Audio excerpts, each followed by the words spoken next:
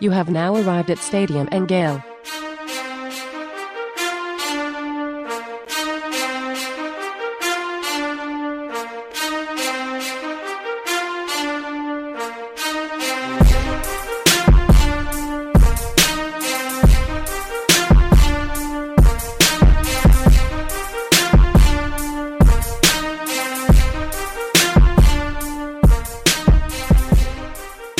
Boys and girls, ladies and gents, welcome to another episode of Stadium and Gale. It's Uncle Silk.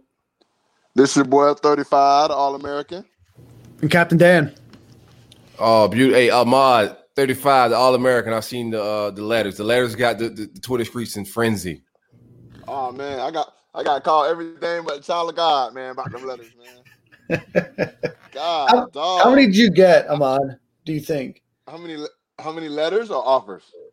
Letters, man. Yeah, almost thousands, bro. Literally thousands. Like, bro, you gotta understand. We had like 12 D1 athletes on our team, just D1, not including the guys who probably could have, went JUCO and D2 and whatnot. So the letters was rolling in like on a daily, at Lakeland, and I just kept them. My parents kept them. My mom's like a pack rat for all that type of thing. So. Man, yeah, a lot of guys who were talking about I couldn't do this and that, and I was sorry, and da-da-da-da-da. Yeah, well, the school was beating my door down, so. What school recruited you? What school recruited you the hardest?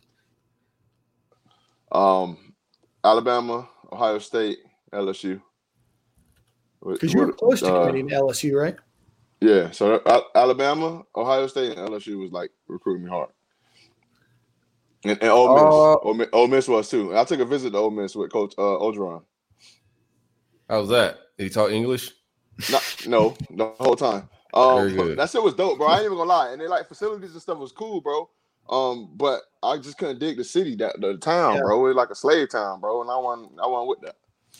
It's like I can see that vibes. It's a slave state still. I don't even think they know they're free over there. But let's move on with the conversation.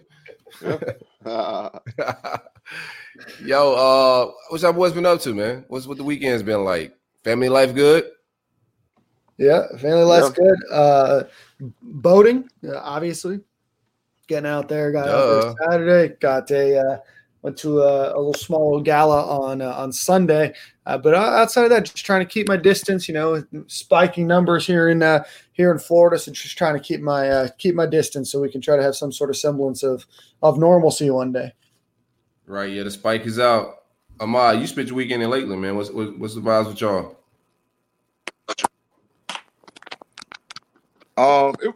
It was pretty dope, man. I don't know if a lot of people know. I got a 8-year-old with two 8-year-olds. They're 10 months apart. So I was in college really doing some wild stuff. He was out here a little bit, bro. But, living that life. man. But my 8-year-old, she lives in Nebraska. She just turned 8, and her birthday was June 20th. So she was in town, and my mom and my family threw a huge little party at the crib. So, my other 8-year-old and my wife was there, and my family, and we just had a good time, man. We haven't seen a lot of those family members in a little bit, so we just got a chance to hang out. That's what's up, man. Yeah, I didn't do a whole lot.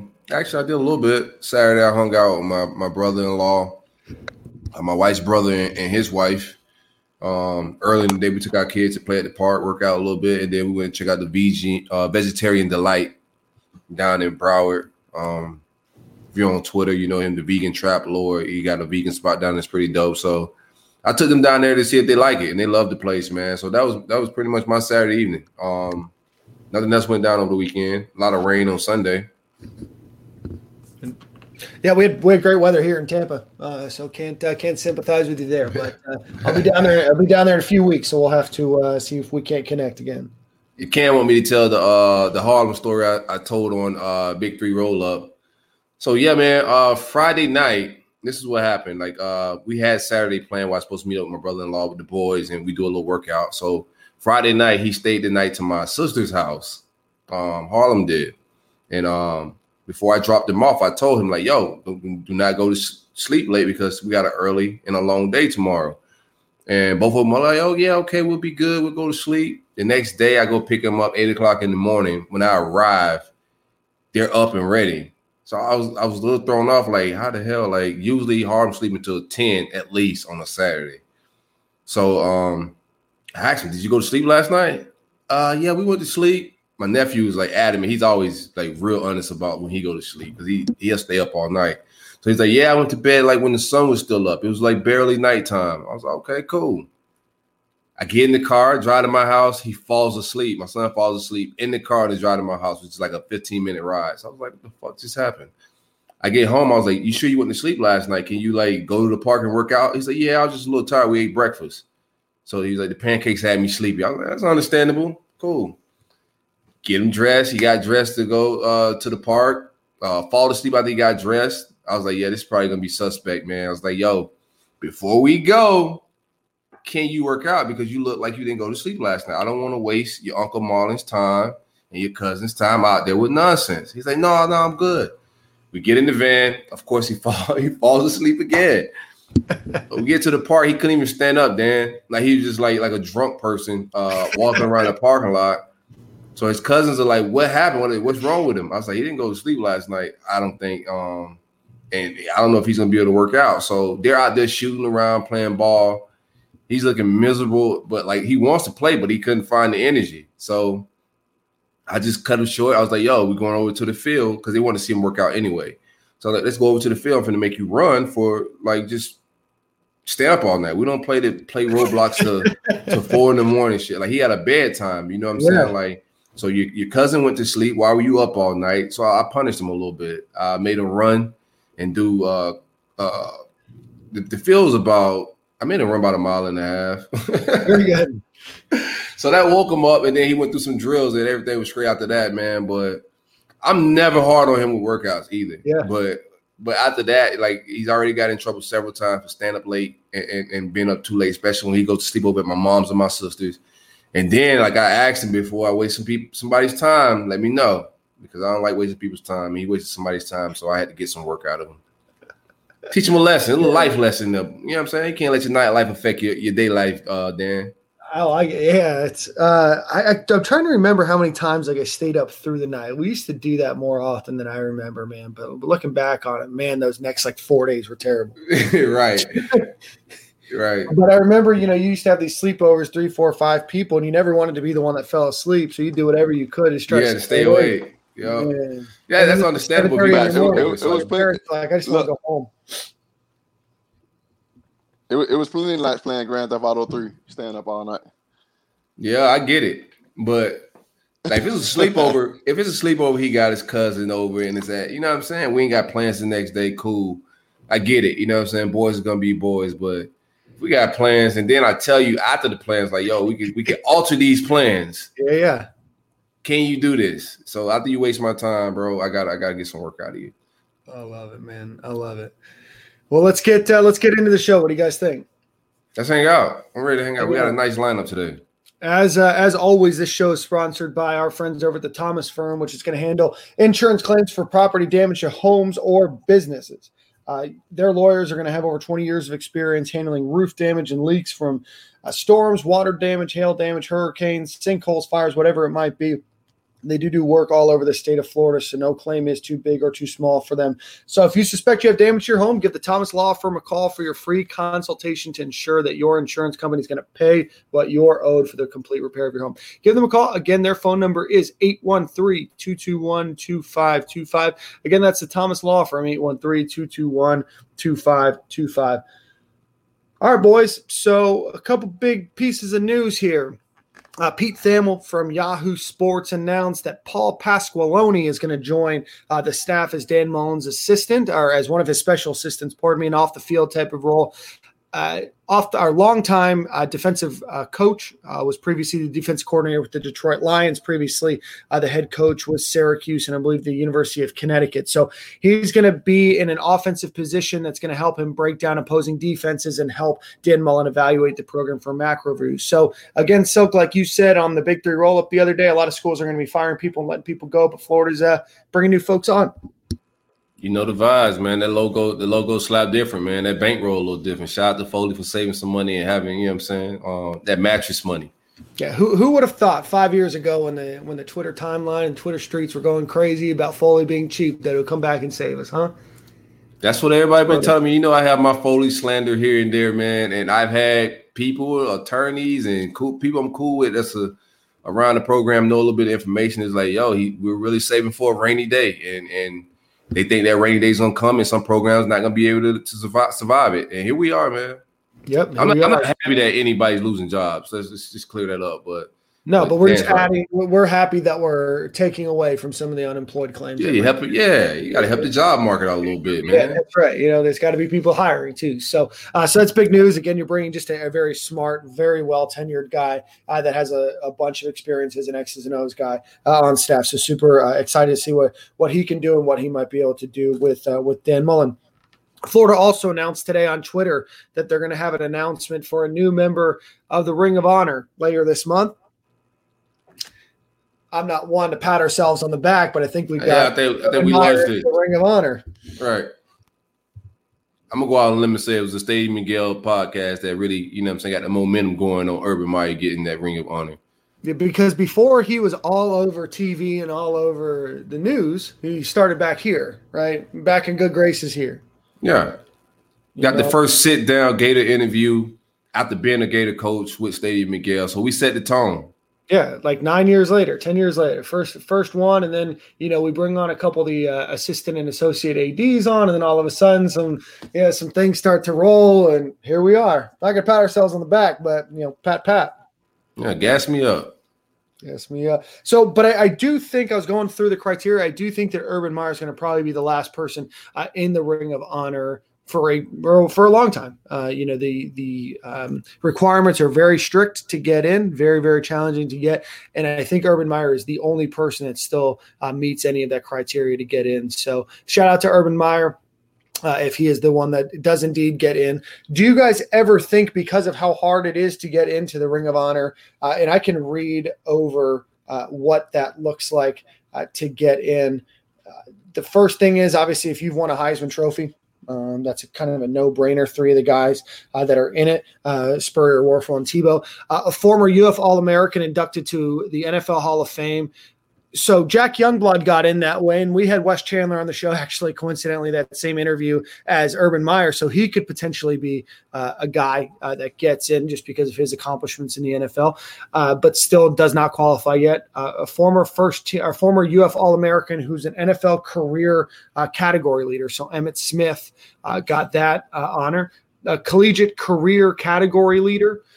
Coaches with a UF national championship, a coach with at least 3 UF SEC championships, and then a player with 2 or more consensus All-American honors who have also been named a National Offensive or Defensive Player of the Year. And that's how Wilber Marshall was able to get in. So this could be the last time we see a name in the Ring of Honor, but do you ever see them relaxing any of those standards?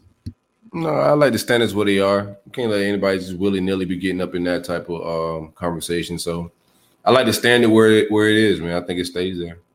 No, don't lax it because, that's just a different honor, man. The guys come through it. We're going to have All-Americans. We're going to have All-Americans to the end of time.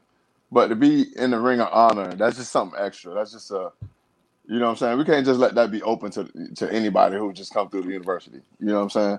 So, no, right. I don't see them making that lax at all. Perfect. Donovan McMillan, a recruit to Florida's after safety. He's going to announce his final decision on Saturday. He's down between UF and Virginia Tech. Silk, any thoughts or predictions? I'm hearing UF. Yep. I'm not going by any crystal balls, nothing crazy like that, but I just been hearing UF for a while. I think he's making a video of some sort. Yep. I don't know who's making the video, but that's what they're waiting on, and that's the announcement times for Saturday. Big physical safety, downhill. Rover type guy, could possibly grow into linebacker, 6'2" physical dude. He shines in the box coming downhill. He's not a big coverage guy. I think he needs some developmental stuff on the back end. Pause.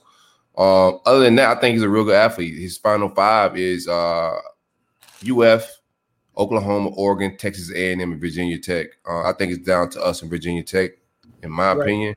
But that's a good 5 and a great company to be in, especially for an elite defensive back.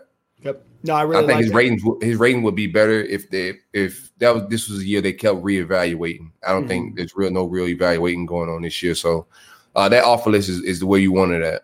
Yep. Yeah. No, I think that he's gonna be a good player, and I think he's a guy that Florida needs, a guy like him that maybe does need some development and give some space. But right now Florida is lacking in depth. A lot of their depth that they have right now is kind of clustered together in terms of classes and things of that nature. So getting folks that might need a little bit of time to work and develop are definitely folks that I want to consider. So that announcement will be Saturday evening, I believe, 9 p.m. Real quick for the average fan, don't follow recruiting. Donovan McMillian is a 3-star safety out of Peters Township High School. And that's in Canonsburg, Pennsylvania. So for the average guy, if you want to search him and look him up, that's basically the rundown on him. 247 has him rated as a 4-star 93 rating. So they have a lot higher than other services. Yeah, and so Florida's been in on his recruitment for a long, long time. I like Florida's chances now. I think if you would have asked me a couple weeks ago, I would have thought maybe Virginia Tech, but I do like the way that Florida stands right now. Obviously, a lot could change in the next 4 days, but if I were a betting man, I'm going to go with Steve Wilfong on this one and say that Florida maybe has a slight edge. So you can't. Wilfong will switch it last minute on you anyway. Like, what's the crystal ball? Well, that's why they're not married to it on the radio. It's like when I give Neil Blackman and say, hey, his sources are telling him that Justin Shorter is going to be eligible next year. That way, if it's wrong, I can be like, I'm just going by what the sources say. Speaking of that, let's get into kind of the bigger, broader subject of what's going on. The SEC athletic directors met today, which is Monday evening, and said that they will not have a decision on football this week, and they're going to have another meeting in 2 weeks to decide. This comes on the heels of the ACC, the Pac-12, and the Big Ten, all announcing that they're going to go conference only for next season, which to me still doesn't make a ton of sense to just do conference only. And then the Ivy League announcing that they're canceling all fall sports. So I would imagine the SEC is going to follow. I mean, they don't really have a choice, right, to not otherwise just do what everybody else is doing. But we'll see that announcement's going to be in 2 weeks. Yeah, I think SEC is going to pretty much wait till the last final minute to make a decision. So they're going to hold out all hope. I think that's what they're doing right now. Big Ten kind of already trying to adjust to maybe a different type of season. And just by the day, it just looked like more weird and more weird. I pray to God football happens. I want football to happen. I would like to also, that's another conversation, but I want to get somebody on from the staff to talk about maybe what a possible no season would look like. Because that would be interesting as well, how you keep these guys like engaged and whatnot. But we'll cross that bridge when we get to it. But it's not looking great. JUCO pretty much canceled their season as well. So guys like DeJuan Black, Hammond, guys like that are playing JUCO ball. Those are guys right there. They're not going to play football this year. So it's pretty much just schoolwork, and then we'll see where they enroll. That's where we at with thing but the Power 5 so far. Yeah, we'll see. I'm excited about what the possibility could look like if we don't, another year of potential development. For some of these guys, I would imagine that Florida is going to allow them to stick around. The NCAA would allow them to stick around. But I do think that this is Florida's year, so I want them to try to figure out a way to get this season played. What I think is going to happen is I don't think if you have a fall year, I don't know if you're going to have a spring year either. I think that there's too many logistical challenges that might happen, part of which is travel, part of which is where do we sit with the coronavirus, and then ultimately do you put kids through 2 football seasons in 1 calendar year, especially if they're not getting paid, they're just student quote unquote athletes. Do you have them play 26 games potentially, or 24 games in a year?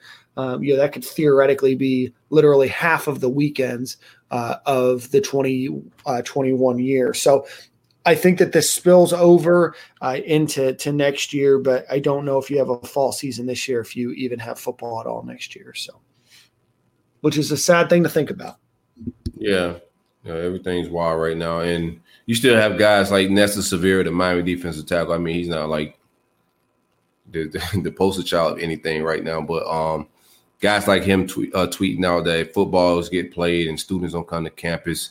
This whole amateur thing kind of get pushed to bed. And I think a lot of the college football players have that sentiment as well. Like, everybody looking at these young men to kind of save the day a little bit. As far as like a fall, I think NFL is going to happen regardless. You think? I think they're millionaires. Yeah, like okay, they risking concussions. They might as well risk the Rona. Yeah, for a check. I mean, it's a check. You know what I'm saying? Yeah. I think those guys are going to go play football. You may have a few guys that just like the NBA that sit out, but I'm down for pros because they got like they could either say, yeah, I'm gonna go play, or you know what I'm saying, no, I'm not gonna take the check. So they have the option, but college players can't say, yo, I'm gonna go take the check. They're not getting paid. Yeah, I don't know. I'm very curious to see what happens. The NHL is back on ice today. Obviously, baseball's been back for a little while. The NBA's back in their bubble. So I'm very curious to see over these next couple weeks how they're able to, monitor some of these bubbles and if that works. Because I think ultimately the NFL will have to do something similar. What I'm interested in, because just reading about the NBA bubble, it was pretty much said that it costs $150 million for them to operate that bubble. You're talking about a lot smaller rosters than the NFL roster or a college football roster to keep those guys quarantined in that little bubble. So I would like to see how football is going to live and what type of camps and keeping these guys quarantined, like how they going to operate. Yeah, because you not only have, 85 times, is there 32 NFL teams? So you have 85 times 32. Well, I guess you have 56 in the NFL, right? 53 in the NFL times, the number of coaches that you have, which is a lot more. So you're probably up to at least 2,000 people, if not 2,200, just with staff and personnel. You add in media, you add in referees, you add in video people and everything else, because they're all being quarantined too. Like that's the one thing that's crazy to me is watching some of these media folks that are covering the NBA and hearing about their quarantine because they're stuck inside for the next 10 days too, right? So there's a lot of things that are, moving here in this whole situation. I just, for whatever reason, just don't have a great feeling about this whole thing.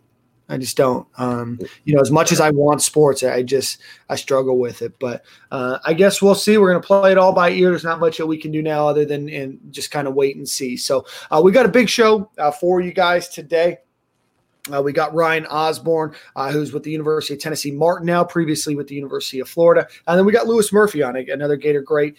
But Ryan Osborne's interview is brought to you by our friends over at Roof Soldier. Roof Soldier is a veteran-owned company that specializes in all aspects of residential and commercial roof replacement and repair. So whether you've had experience or whether you're experiencing any recent roof leaks or damage, or simply want to take advantage of having a free roof inspection as you head into the summer months in the rainy season here in Florida, give Roof Soldier a call for your free inspection. They're going to handle roofs all over the state of Florida, and no roof repair or replacement is too big or too small. So give Roof Soldier a call, 1-877-ROOFS-FL, or contact them through their website at roofsoldier.com.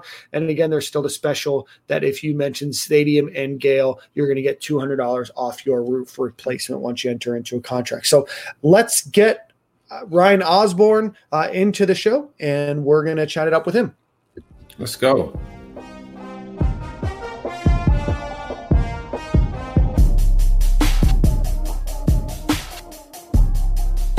You have now arrived at Stadium and Gale.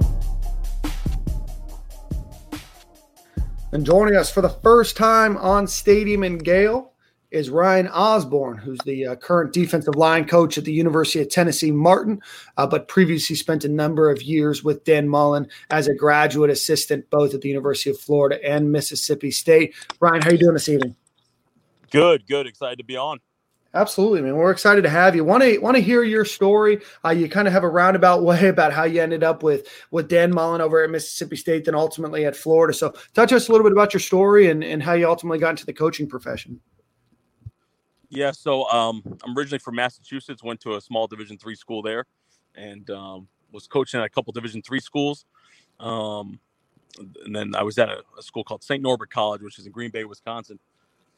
And every year after the season, basically like the weekend of the national championship game and the week leading up to the national championship game, there's a conference and a convention of all what they call the AFCA, and it's really, all college, high school sort of coaches. And we were in San Antonio, and I'm sitting in line, and Dan Mullen and his wife Megan are sitting in front of me. And I had worked his camp in 2013 at Mississippi State, but he didn't really know me from anybody. But the printer breaks, and when the printers break, obviously, you're sitting there, you're waiting for these badges, and the badges are like a humble brag of if you're at a big time school, like where you're from. You walk around with the logo proud on your chest. But anyway, so the printer breaks, and we're sitting there, and the guy that I'm standing with knew Coach Mullen from recruiting. He was a high school coach in Houston, Texas, and he sort of went out there and was like, "Hey, do you need a GA?"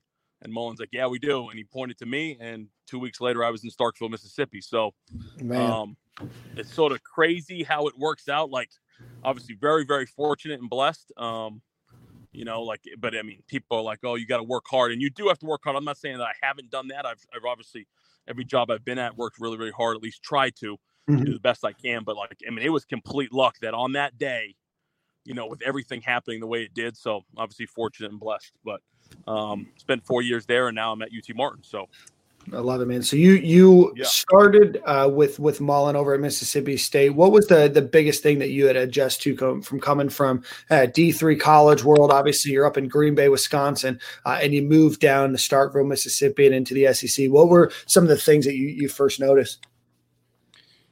Well, it matters a whole hell of a lot more.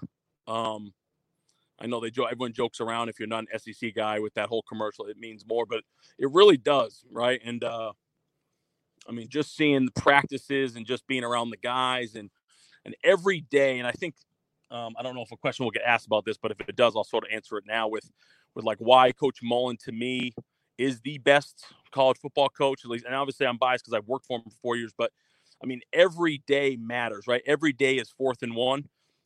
What you do on April 2nd will impact September 5th, right? So it's like, I think that's important. I think that's why in the last 2 years, especially at Florida, he's won 21 games. And I know there's a couple games there that they need to win, and we should have, going back and looking at it, right, hindsight's 2020, it's like, hey, maybe we could have done this better, done that better. But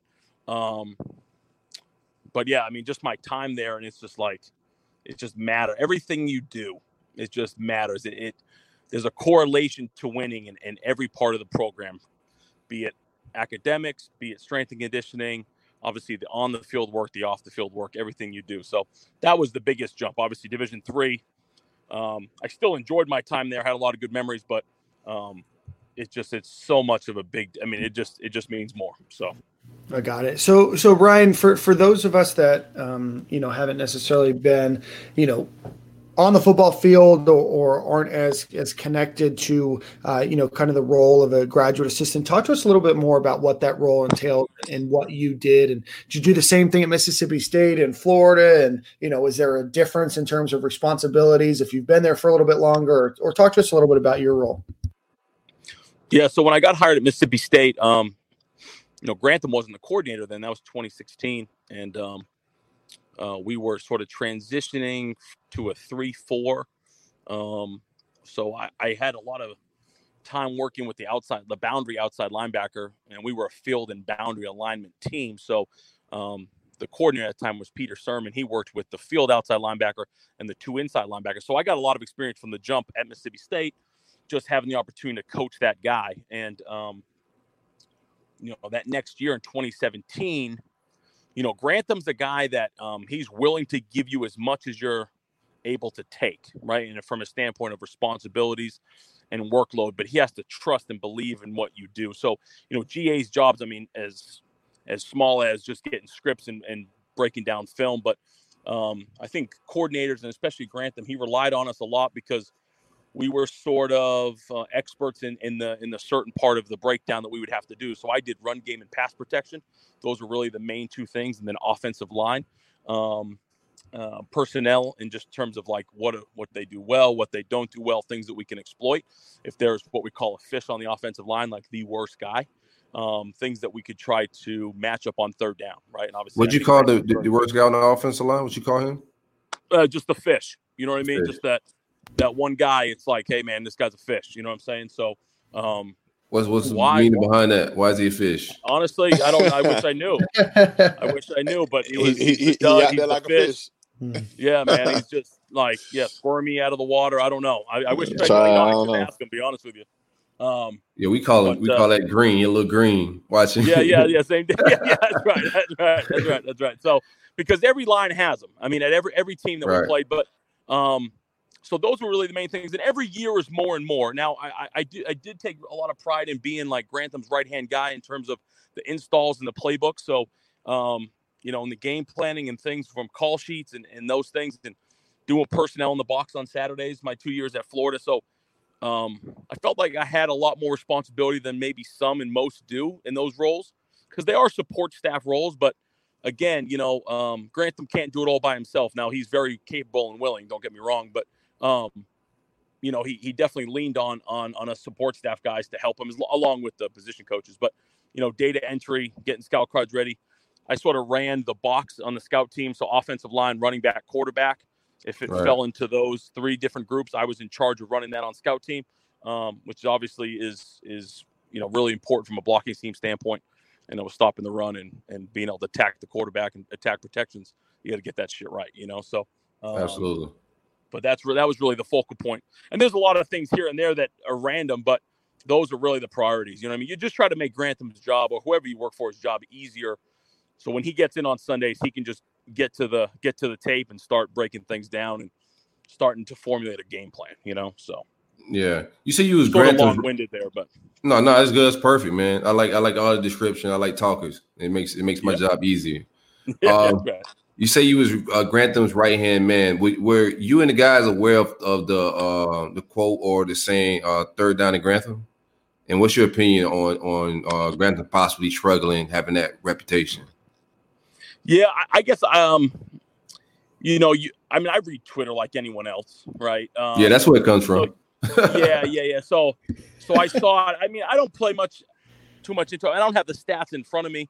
But when you talk about 3rd and 7 to 11, so you break down third down a couple different ways. So we broke it down like 3rd and 1 to 2, like 3rd and 3 to 6, 7 to 11, 12 plus, right? So when you look at crucial downs and like crucial downs, especially short yardage downs of 3rd and 1 to 3, let's just say, like depending that 3rd and 3 could be varied depending on the team you play. Like when we played Auburn, 3rd and 3 is a rundown, right? Just based on the stuff they do. When we played LSU this year, 3rd and 3 was not, right? They were getting 5 out. They were getting the back to the flat or running an option, a choice route or something like that. But I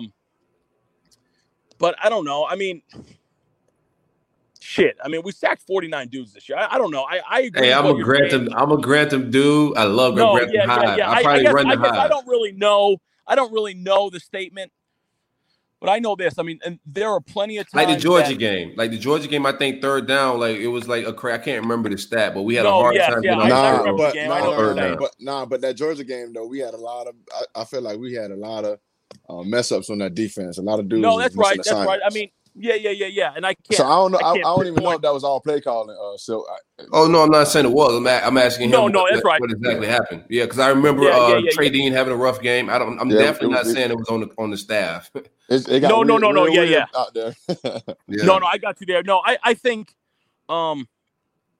anything else, like you got to execute when it matters, right? And those are got to have it downs, obviously, like. Because we did a really good job in that game to get them to third and unmanageable situations, and that's like 3rd and 7 plus. But we didn't convert, right? We don't peel on the back, or we let Fromm out of the pocket. I think 35 made a great catch on their sideline, if I remember correctly, where he sort of went out and up, and he turned and made that one-headed catch. Yeah. And they got that meme of fucking Kirby saying like "holy shit" or whatever it was. You know what I mean? Like, but yeah, there's no doubt, and. Not to take blame and say, well, maybe we didn't have guys, maybe we didn't. I know Zoo went out later in the game and he had a great TFL on that first 2nd and 9. That I just 3x1 backside nub. I mean, he's a 4-eye. The guy's trying to cut him off, and he put Swift for a -5 loss there, and it's now 3rd and 14. You know what I mean? So like we had, like you said, I don't disagree with what you're saying, but it's one of them things. It's like you just gotta. When it matters, you got to get off the field. You just got to find a way to get off the field. I mean, it could be 3rd and 14. They gain 13 yards, but guess what? We're still off the field, right? I mean, it's 4th and 1 and they're kicking. So another question I swear I'm gonna get easier questions in a minute. Yeah, I was like, oh shit. I was just vibing, man. But no, we're good. Do you think it's Grantham's play call is gonna get a little bit easier for him when he get the guys he recruited on the field? Do you think he was limited with some of his options on third downs? No, I mean, I thought there were some good guys the last 2 years, and obviously I worked mainly with the front. You know what I mean? So guys like Ja'Kai, CC, Jabari, John, the inside guys. You know what I mean? Like I think Campbell, Clark, Ankrum, all the guys that played for us, like Moon, obviously, that guy's going to be a stud this year. I would say that I guess that you want to have guys that fit your mold and you recruit for that, right? And we could insert Coach English's snippet on evaluating players, which I think that's important. But there's a lot of good guys in this program, and there will always be good guys in this program. You guys know this. Even the years where they didn't maybe win games before any of us got here, they still had legit dudes on defense in the secondary, corner, safety, star, whatever, inside backer. They've been all over the place. So there's enough talent there, But I know this. I think with any really, really good defense, you need guys that are erasers, right? Guys that can just, when shit don't go right, like we talked about there on the third downs, can this guy just make the play and fix shit when it breaks down? And I think this isn't just at Florida. This is at any team.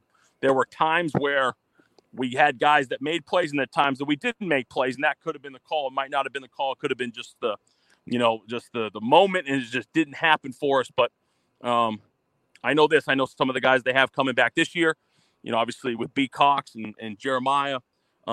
Zach Clark should have a great year. You know what I mean? Like, what can you tell us? A lot of people know Brenton Cox for being a 5-star, right?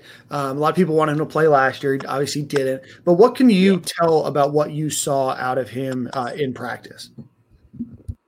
He's a dude now. He's I remember the first when football people say he's a dude, then you got my attention, bro. That's what I want to hear. Well, I'm glad you're saying that because now you got a bunch of Georgia people on there talking about, he wouldn't have played at Georgia. He's an idiot. So. Now listen, don't get me wrong. Like, and I'm not part of that rivalry anymore. Obviously, I'll still always root for UF and if football does happen this year, like our bye week's the Tennessee game, so I'm fucking driving over to Knoxville and I'll have my blue and orange on, and I'm like excited about that. You know what I mean? So I hope everything works out. But I was up in Gainesville probably 3 weeks ago during voluntary workouts, and the dude walked out of the equipment room into the indoor and how they have everything set up now. And I said, Moon, who's that? He goes, that's B. Cox. I said, the fuck it is.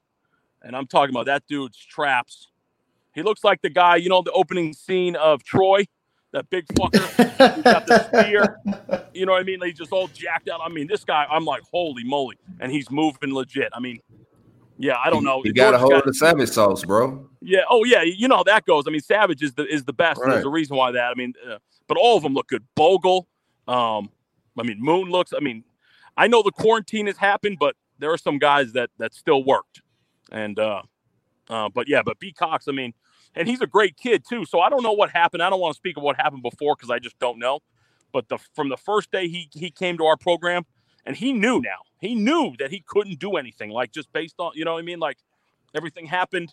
He's like, well, shit, I ain't playing this year. I know this. He would go down to scout team and just give them great looks, right. And you got to probably believe that the stuff he did for them on Monday through Thursday probably helped Stone and Gene DeLance and the other guys that played against him, because they ain't going to get a better look on Saturday because B. Cox is probably better than 90% of the defensive ends, outside linebackers in the SEC anyway. So just think about that. So I think from a teammate standpoint, shit. And I know everyone can't wait to see him, at least in that building. Mm-hmm. Again, I'm not there anymore, but they can't wait to see him play because I don't want to bother him up for a whole nother season. He's been on the leash for one need a whole nother season. That's right. Bottled up, man. But what's your favorite part about this job? What's your favorite thing? What do you enjoy the most? Well, there's nothing better than winning on Saturdays. The euphoric high that you get from that. But I don't know. I'll be honest with you. We moved a bunch of guys in today. We moved 95 guys in. Now, we already had about 55 on campus. But I picked up a kid yesterday, Giovanni Davis from Dr. Kropp High School in Miami. And through the recruiting process and getting to know him and picking him up, man, just the smile he had on his face, like, I was like, shit, man. Like this is why we're giving this kid a chance. You know what I'm saying? Like, we're giving this kid something that maybe he never had. Mm-hmm. And Giovanni may never hear this, this podcast. He may never even know how I felt in that moment. But he came out. He had 2 suitcases, a big smile on his face, and I'm like, you know what? I think I changed this kid's life. I mean, like, Right. and he could have went to any school and it would have been the same. Don't get me wrong. Like, dude, you have a chance to go to school for free, you go to school for free. Like, there's no doubt. But everyone's life is different, and I think now that he has the opportunity, I know talking to his dad, Alan, I mean, he was like, we're so excited. Just take care of him. I'm like, hey, listen, anything he needs, I got him. You know what I mean? So I think, and for me, someone that my mom raised me and my brother, so I don't know, maybe even at 32 years old, maybe I feel like I got to be an older brother to him or something. You know what I mean? I don't know. I mean, Right, I'm sort of like, not to get all sympathetic and shit, but winning on Saturdays is number one for me. You enjoy the time that you talk ball with the coaches, and especially once you figured out an opponent, man, that gets you going a little bit. But now that I'm starting to recruit and build those relationships, because as a support staff guy, you don't always do that, because the only guy in my 2 years at Florida that I had a positive impact in recruiting in terms of I was involved in his recruitment was Lamar Goods, just because I knew his high school coach. He was a buddy of mine in high school. So, like, it was easy for me to sort of build that relationship. But yeah, I think that's probably going to be it more than the wins is those giving those opportunities out. You know what I mean? Like, you just feel like, man, like you did something, so for what it's worth. It's definitely life changing, man, when those kids go from, I remember going off to college and kind of being a fish out of water a little bit, leaving South Florida, never really lived anywhere else, and kind of trying to it's a new chapter in your life, man. They always gonna look back to that moment of you welcoming them on campus, the recruiting process. So yeah, it's a big part of those kids' lives, man. That's right. Yeah, some of those guys, man, for sure, like you said, so it's their first time really leaving that city sometime, because they don't have the resources to get out. Now, too, also, it's more like camps and stuff that kids can kind of get to or go to.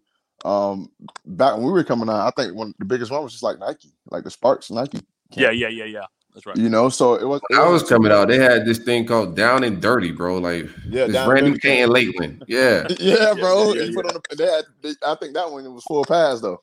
Yeah, it got physical out there. It got real. But that was the biggest camp when I was coming out. That's where I got like some looks and started getting recruited. But go ahead, Omar. Yeah, so I just want to kind of talk about.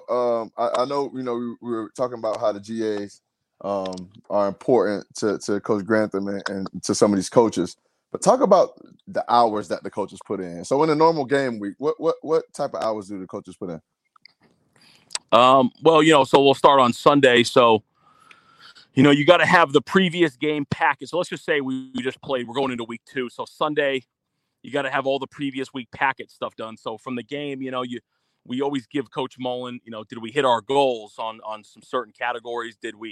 How did everyone grade? Did they grade at championship level? So I'm getting all the information from Coach English. I'm getting the information from Coach Gray.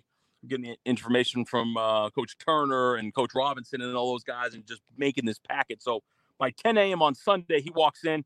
If it's a win and we whoop some ass, obviously Coach Mullen, he walks in. He goes, hey, whenever you have a chance, give me the packet.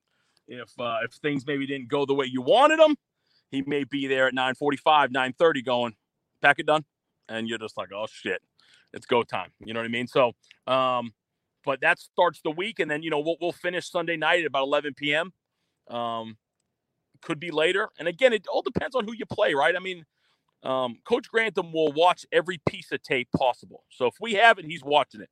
And obviously being sort of his guy, like, I just never left, because you never know what he wants you to draw it up or write down, or, hey, man, we got to show the guys this, So that next morning, Grantham was probably the first one in the office. He's there, 5:30, 6 a.m. But the rest of us would usually, it's usually a staff meeting about 7:30. And we do morning meetings too. So, I'm downstairs making sure some of the outside linebackers and the D linemen are there. And we're sort of going through that process, and that's sort of an everyday occurrence. And then and I'm saying it's 7 a.m. to 11, possibly later. The latest night is Monday night because Tuesday is third down day, right? And red zone. So you're starting to, obviously focus on third down, short yardage, and then Grantham would start to then work towards red zone. So Monday night, those could be some AM nights, and then that just continues. And then all of a sudden here comes Thursday, and Thursday is family night. You get done right after practice. But that's when I did the game plan. So, I would get all the information that we had throughout the week based on the calls that Grantham had. And then Thursday night, I'd put on the Thursday night game, NFL or college, and you sit there with the meal that they have downstairs, the family meal, and you just start typing away in an Excel spreadsheet, and you start to formulate and make this thing. And, Fridays are best Fridays in football. So, pretty enjoyable day. Best Fridays in football. And so you enjoy that day. And usually if it's an away game, at least for me, I love hotel beds because you get a really good night's sleep. At least I do. You sink into those fucking pillows and you just pass out, and then you play the game and you start it all over again, and you pray that you don't have some 7:30 SEC network kickoff. Because that means if you're away game, you get home at fucking 2 a.m. and 2 a.m.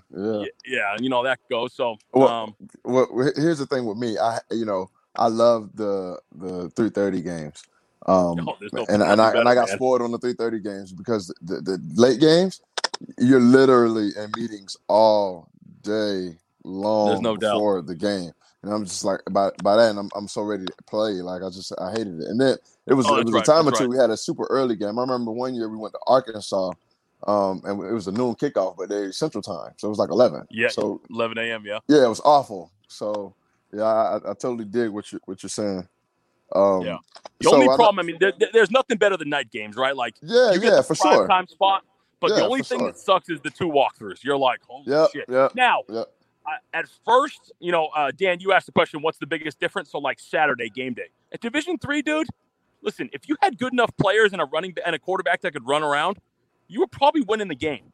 Saturday walkthroughs are really like the cherry on the top. Like you are finalizing. And the game plan is finalized, but you are making sure, and you're walking through crucial situations that come up in the game. You know what I mean? Mm-hmm. You talk about being exact in details. Oh my God. I think that's why they've won 21 games in 2 years. If you really think about it, like there's been some times on Saturdays that you're like, because I would draw up the walkthrough, so I would be like, shit, we want to go over this. Yeah, I'm trying to figure out why. Coach Strong was adamant about just the little details and That's right. I remember just sometimes we were out there freaking drinking 2-3 Gatorades because we're like, what is this? Bro. It's like it's so hot outside. And Coach Strong like running again, and I'm like, bro, we ran it all week. Like, hey, real quick question, like. We're talking about coaches and all this film study and like personal. What is we heard about what Urban Meyer's like out the loss. We heard about what Steve Spurrier and all these guys was. Muschamp. What is Mullen like? What was he like after the Georgia loss? Or any loss? What's the vibes? Well, I think what makes him such a good coach is like he evaluates everything. Like he's not going into at least I've never experienced this in 4 years, right? He's not going into the team and motherfucking them and doing anything like that, right? Like because I think there's still the professional approach that you still have to go and watch the tape and see exactly what happened, right? It's like anything else. And then those Sunday meetings are a little bit longer than usual because you may have to evaluate on all 3 phases and be like, okay, well, you have to be critical of yourself and then critical of, and obviously the head coach, he's critical of the whole program, right? And those messages are just like, okay, well, maybe we should have played this on third down. Maybe we should have ran that fake on punt. Maybe we shouldn't have. Maybe we should have thrown the ball more. Maybe we should have ran the ball more. And again, I was just a guy sitting on the outside of the table, and I was just writing notes down if it needed to be written down. But then a lot of it would end with the message of the week, and he'd be like, hey, man, we got to focus on this. You would see all the coaches put their head down, write it down, and that was our focus for the week. So, there's nothing worse. It makes your stomach sick, when you do lose, especially if it's a road game and it's something where maybe you gave it away or you felt like you should have had it. But I think it's what you do the next day, and that's very coach speak. But I'm just saying, like, he would never go in and just start fucking MFing people. I mean, he would evaluate critically everything that happened, and we knew we had to get that fixed. Because I think Ron said it too, right? Coach Mullen don't care if we lose. I mean, excuse me, if we win 50-49. He don't care if we win 3-0. He just wants to make sure we win. Right. And then Sunday you evaluate everything and you sit down and go, okay, well, hey man, if we were 50-49, well, defensively we got to do something. If we're 3-0, then offensively we got to do something. If we win 28-27, well, maybe we were okay defensively. We could have been better here. Offensively, we had some opportunities to score in the red zone, but we didn't. But really, it was special teams that could have put us over the hump based on starting field position or something. You know what I mean? So, and that's what I've learned the most from those guys is just situational football, how to evaluate personnel, how to think and look at things from a critical standpoint, critical of yourself first and then of others. You know what I mean? In terms of in the program. And I think that's why.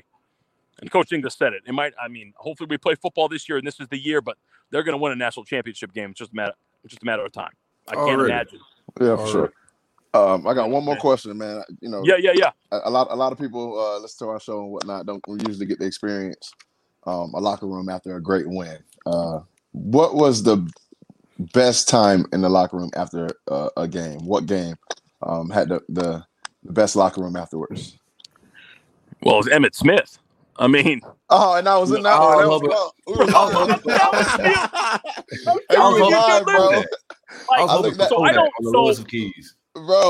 the videos of that the other day, bro. It was crazy in there, bro. So I never really, because again, like I got to get things ready right when the game ends. I'm like typing in calls. I'm doing all this stuff. I'm trying to put together this packet because Grantham is going home or something. Coach Mullen might be going home, and they want to see the calls. So we're trying to enter the data and stuff. But that was the one game that I walked into the locker room, and obviously, he's the GOAT. He's crazy, bro. And then he drops it down, and I'm like, okay, man, what a win. So that was cool. That was cool. I mean, they're all cool. You know how that goes. Once you sing the fight song, it's all cool. But yeah, I mean, shit, Emmitt Smith. I mean, we all grew up watching that dude. And God, he's standing 20 feet in front of me, like. The Kodak thing was pretty cool too now, right? I mean, I think okay. At FSU, we go to FSU first year in the program playing them. They had some success before we got there. We whooped their ass, and now all of a sudden, like, Kodak's in the locker room. I'm like, yeah, that's pretty cool. How did y'all pull that off? Hold on. How did y'all pull that off? What was the scenes like? I don't know. That ain't me. I got no idea. Hey, listen. Really? I figured you were the Kodak plug. You know what I'm saying? I want to know like how secretive it was for them to like pull this off because I don't think Kodak walks onto UF sidelines. So I think the only way they pull this off is at the projects of Tallahassee and Florida State. Yeah, I don't think UF proves that. I can't speak on that. I just know, like, all of a sudden, I knew he was there for the game. Obviously, we won. We're excited. We walk in there. I see two bouncers or, security, humongous dudes. And all of a sudden, you see Kodak there. And I'm like, oh, shit, dude. That's Kodak. That's pretty cool. That's fire, bro. Yeah, man.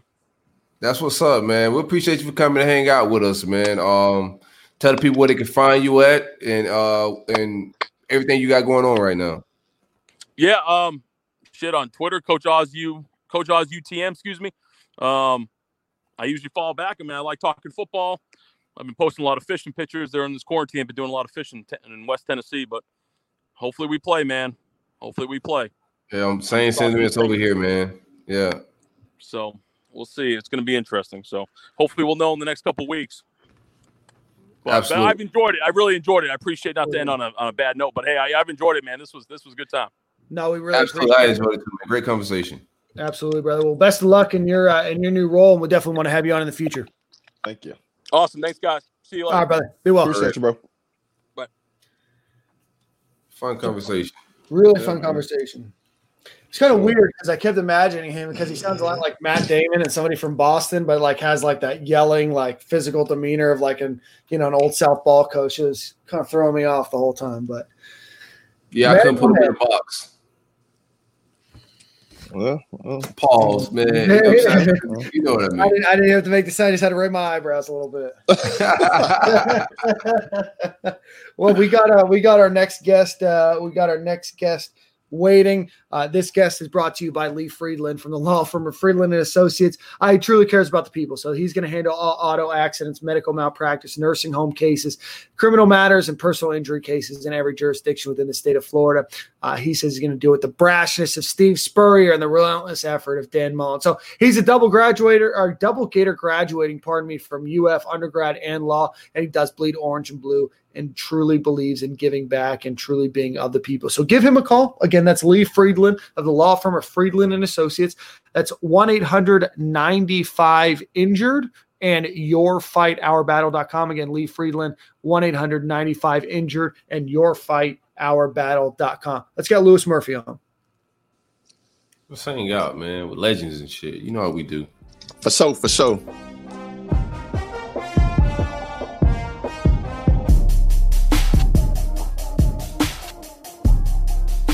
You have now arrived at Stadium and Gale. And joining us for the first time on Stadium and Gale is two-time BCS national champion, fourth-round NFL draft pick, and hailing from the 727 St. Petersburg, Louis Murphy. Louis, how you doing this evening? Man, doing good, Dan, Corey, Black, man, glad. Thanks for having me on, man. Absolutely. So Louis, we asked this question to everybody to start off. Talk to us about how you ultimately ended up a Florida Gator. Oh, man, let's bring me back, man. Well, first of all, just thank you, man. Thanks for having me, man. Black, thanks for reaching out, man. I love what y'all doing with the show, man, and giving other perspectives, man, and definitely going to start tuning in more, man. Been super busy, man, especially with this newborn. She got a newborn, so y'all got a man. Black, congrats, I must really bro. love you, man. I got a 4-week-old, man. And Oh, y'all. Oh, man. We appreciate you, bro. You getting sleep, bro? I know you ain't getting no 4 weeks. sleep. You getting sleep? No sleep, man. So, but yeah, man. So my story on coming to Florida, man, I wasn't really like a highly recruited like Ahmad Black in the Pouncey twins. I wasn't undefeated all of high school. Coming out of Lakeland, coming out of a small school in St. Petersburg, Florida Lakewood High School. Man, my junior year, we went 0-10. We didn't win a game. Sure. And that's tough, man. That's tough. 0-10. I felt I was everything. I was everything from kicker to receiver, playing safety, corner, kickoff returner, punt returner, all special teams, man. And so I was like, man, whatever school offers me first, man. I went on the camp trail, went to Florida, went to the Nike Combine, went to Florida State, Miami, and Florida offered me first. And that was under Ron Zook and Larry Fedora. So when Ron Zook and Larry Fedora offered me off of a camp, that's when, I committed right away, man, because I was like, man, I don't want to wait till my senior year, especially after going 0-10. So I went ahead and committed to them. And then around December, they got fired. And then Urban Meyer came in. He had just won a BCS title at Utah. I don't know what bowl game that was. Y'all probably could refresh my memory on that one. But I know he won a bowl game at Utah. Got the head coaching gig at Florida. Came to the house, man, and was like, man, if you still want to be a Gator, we would love to have you. And then he just started, doing this whole spiel about a spread offense and what this new spread offense is like, and the world hasn't seen it yet.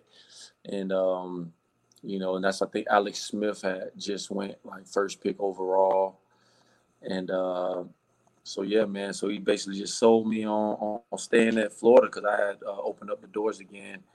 And that was kind of Herb being the recruiter that he is, man, sold me, and the rest is history.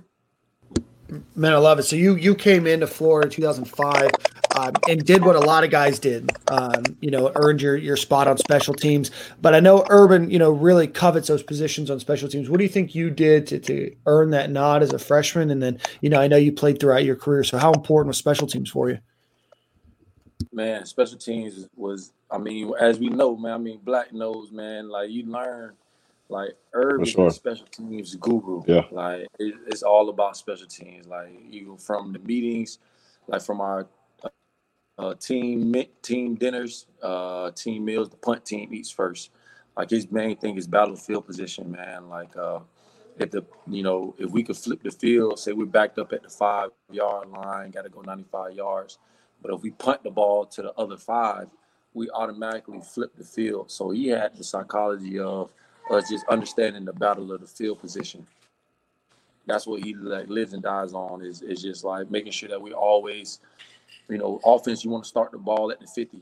You want to get a good return at least to the 50. Kickoff team, defensively, we want to pin them inside the 10-yard line, make a big play on inside the 10 and have them drive 90 yards. So special teams was the main thing. And I knew that was the only way I was going to make it, man, especially having all these All-Americans coming in, 5-star recruits playing in the All-American game. I don't believe the Under Armour game was out just yet. But I was like, man, shoot, I gotta make my way, man. And that's what it started. It started on special teams, started on punt team, started then blocking on punt return, kickoff return, man.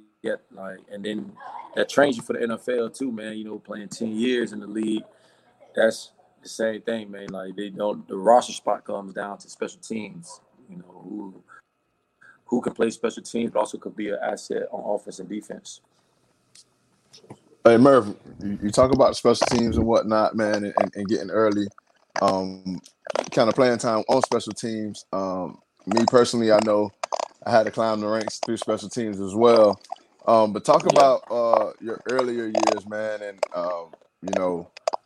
just trying to get on the field and whatnot, going from being Mr. Everything to trying to get on the field. Talk about what the difference was between college and high school when you stepped on University of Florida campus. Man, high school, my high school, like I said, we were 0-10, 2-8 my senior year. So it was a culture shock for me, man. The attention to detail that we had, being on time. Going from high school where your coach shows up, tells you practice is at 3 o'clock, he shows up at 3:30, to coming into a military regiment, thank you, Shupa. So like they go on a regiment, man, where we like on time, class schedule. It was a culture shock for myself, man. I didn't know anything about football, man. I just was an athlete, just out there, just doing whatever coach telling me to do, and not really knowing what I was doing, And I know I mess with you this all the time, Black, but you come from like a program, you know what I'm saying? Like y'all have history, y'all had coaches that, y'all had a culture, y'all had, those types of things, man. Like me not being a high school football coach are the same things I'm trying to instill in these kids to help them understand like what it is to what greatness looks like, what the organization of it is. And man, it was tough getting on that field, man. It was tough, man. You had to do a lot. Coach Meyer, another thing that people don't talk about, Coach Meyer's first 6 months, he kicked off 20 dudes. Like, yeah, he cut 20 dudes. Like you just imagine like your boss coming in, like just fire everybody. All right, 20 of y'all gone. Like damn, like I know these dudes. You know what I'm saying? Like I think out of my graduating class, my class 05, I think 3 or 4 cats made it out of the 20. Yeah. You know what I'm saying? Out of 20 players, you know what I mean? Like Black, y'all had it a little more sensitive. It was laid back a little bit. A little more easy for y'all. Yeah. But the ones that he didn't really recruit, it was fair game for him. Yeah. You could sneeze wrong and Coach Meyer, all right, you're gone.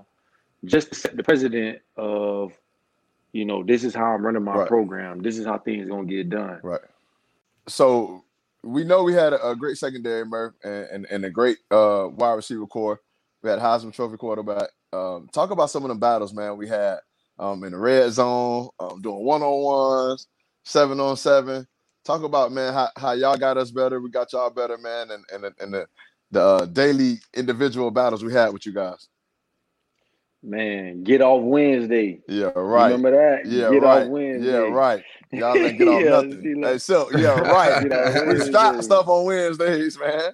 get off Wednesday. I think Wednesday for the fans, man. Wednesdays are like our 7-on-7 red zone day. So like we used to always we'll have like 28 plays in the red zone, and they always they try to lock down Wednesday. Where we the receivers who came up, get off Wednesday. Mean like we just gonna get off on the defense, and man, so we used to just compete, man. Those were epic battles, man. I mean, and the crazy thing was what was surprising to me is when I got to the league, and one thing I had to tone down on was the fact of how many fights we had. That was like one of the things, like we always fought, but like we always hung out together and like made up in the locker room. And they never left the field. Yeah. But like I just remember fights all the time, man. Yeah. Like whether it's me and you, whether it's me and Joe Hayden, me and Janoris Jenkins, a Major Writer, Percy, Bubba going at somebody. And it was crazy because me and Murph get into it. All the wide receivers gonna come out there. All the DBs gonna come out there. So we all gonna meet on the field, man. Bro. And it was so cool. And we go to talking loud noise, and all you hear is whistles. They blowing whistles, man. Trying to tone it down. Yeah, and then coach them and they allowed. I don't know if they would allow the stuff that we used to do, man, because like we really. From the linemen too, man. Like imagine how many times Pouncey and Dunlap got into a fight. Right. You know what I mean? Like how many times did Brandon Spikes get into a fight? Hey, who winning these fights? I like the fights, y'all. I like the details and shit. I want to know who won these fights, bro. Dunlap and Pouncey, man. What went down? You got two Pouncys though, so you know. Me and Dan can bet on who won before y'all give us the winner. So I kind of want to put my bet in. From a reach standpoint, I like Dunlap. Okay. Yeah. From a reach standpoint, you probably Dunlap. But I don't know. See, the thing about Pouncey, if you fight one, you got to fight both of them. Yeah. So that was one thing. Like if you fight one, you're gonna end up having to fight both of them. You know what I'm saying? So that was, and but man, it was just back and forth, man. And I mean, like. And God bless the dead. I don't know if people want to speak like Aaron Hernandez too. Like, we pro Chico on this show, man. We real pro Chico. We real pro Chico on this show. Man, and shoot, Riley Cooper coming in, swing it. Jared Faison swing it. We had Cam Newton got into a fight. Yes, I think who Cam Newton fault? I mean, man, smoke on fight. The biggest smoke on the fight was probably Jared Faison and Percy Harvin. That's what all the rumors were about back then. I wasn't in that meeting room, man. I don't know nothing about that. Lewis was. So trying to get trying to figure out what happened. Hey man, I plead the fifth on that one, man. I plead the fifth. Somebody transferred. We ain't got to save him. He transferred, so we kind of know what happened. You know what I'm saying? So it was just, man, it was like just like that's what, man, like going to the league, man, and like having to have that competition with somebody that played DB at Stanford, you know what I'm saying? Or somebody that played at Harvard, or someone that played at, Middle Tennessee. It's tough in the NFL, man, to breed that type of culture. You know what I'm saying? Because you have so many guys from different backgrounds. And even in Florida, it was a lot of guys from different backgrounds, but it was just like Coach Meyer recruited a certain player. You know what I'm saying? And there was a president that was set from the top down that this is how we get down. Okay, y'all could fight all day out on the field, but when y'all go to the locker room, that shit is over with. You know what I'm saying? It's over with. So, that's what one thing I do miss about the culture, man. The culture of our team, man. How many battles we got into with each other, but then like once we all put on that orange and blue and headed out on a Saturday evening, to play, man, it was us versus everybody, and it's something that I'm proud to be a part of, man. I'm proud to be a part of. I had the privilege or honor to be a part of. I seen Tebow do a speech in that locker room speech, and you're in that picture kind of zoned out, man. What was that moment like for you? And that's what's like the most memorable moment for you as a Gator? On which speech? He's doing a locker room where he's kind of I think it's post game. 30 minutes. 30 minutes for the rest of the life. Oh man, that was halftime. Hey, that was halftime. That's championship. I don't know, man. Like, so that is halftime of the national championship, right, man? And if they slow that down and just like, and this is a show we could be real, man. Like, Black, I'm gonna ask Black, who would you say was the vocal leaders on the team, or the national championship team? The vocal leaders. Spikes did and offensively, who was the vocal leader on offense? I mean, Tebow usually. You know what I'm saying? He traded. That's not the answer he was looking for. Who you got? Who you got? Maybe keeping it political. Who you got? Yeah, we keep it political. I'll keep it about with you though. If you tell me who you know, I just usually whenever it was time to say something, Spikes usually stood up. Now we had a plethora of guys who, yes, you know what I'm saying, on offense. We had a plethora of guys who would say stuff. You know what I'm saying? Murph was one of our leaders, bro. But we were so young, bro. You see what I'm saying? Then we had guys like Murph. Use that guy. Say use that guy, Murph. You know what I'm saying? Get in your bag. Was you that guy, Murph? Listen, bro. You know what I'm saying? Yeah, man. Like, I was a captain. You know what I mean? I had been kicked off the team 3 times. That's what I'm trying to get you to talk about, Murph. Look. So when I talk about your earlier, talk about So, you know what I'm saying? So, like, I got kicked off the team three times, and you know, so I had went from, in Coach Miles' words, a shit bag to captain. You know what I'm saying? And if you really rewind that clip and just hold on to that clip, man, I'm about to give the speech of my life, and I really got interrupted. You know what I'm saying? Right. I really got interrupted. That was your speech to give. I got you. Right. Yeah. Yeah. Hey, look, hold on. I want to get into them 3 suspensions though. Like, what was young Louis Murphy doing to get in the doghouse of Urban Meyer? Man, so the first one was when I got kicked off the team. I skipped curfew. You know what I'm saying? I skipped curfew. Coach Meyer, he had a short leash at that time. You know what I mean? He's coming in from Bowling Green, coming in from Utah. And I understand now looking back at it. You know, like I said, you sneeze wrong, man, he'll kick you off the team. So I got into some juvenile stuff when I first got on campus, getting bullied. You know, one of the players, Skylar Thornton from Georgia, he probably people might know him. He tried to bully me, so I fought him. Yeah, running back. So I got into a fight with him. So that was my first warning. That was my warning. Like, okay, like, but I'm like, dang, coach, like he threw a firecracker. He threw firecrackers on me, trying to joke on me, and I ended up beating him up or whatever. So then now he's like my warning. So then the next time we in training camp, Black wasn't there. I was a freshman, and he tell me, man, he tell all the freshmen that we got to stay in the hotel and we can't leave. But all the upper class can go home. We done with training camp. I done, you know, worked my way into rotation with the receivers, and man, just young, man. Left curfew, left the hotel after they did the first check at midnight, trying to go to some opening college party or something, man. It wasn't nothing, man. It was worth a waste of time. And then they doubled back up to our rooms around like 3:00. And I was out of my room. So that was my first time they kicked me off. Which I think that didn't deem, you know, a kickoff, but it was Meyer's first season. We just finished training camp. So he made me, you know, apologize. I was off the team for like 2 weeks. Did you have to Came work back. Then I got a marijuana. I had to work out, man. I had to work out at 5:30 a.m. every morning for like the whole season, man. I had to work out, and I had to work out the day before the game. So I would have to run stadiums Saturday morning. I couldn't ride the bus with the team.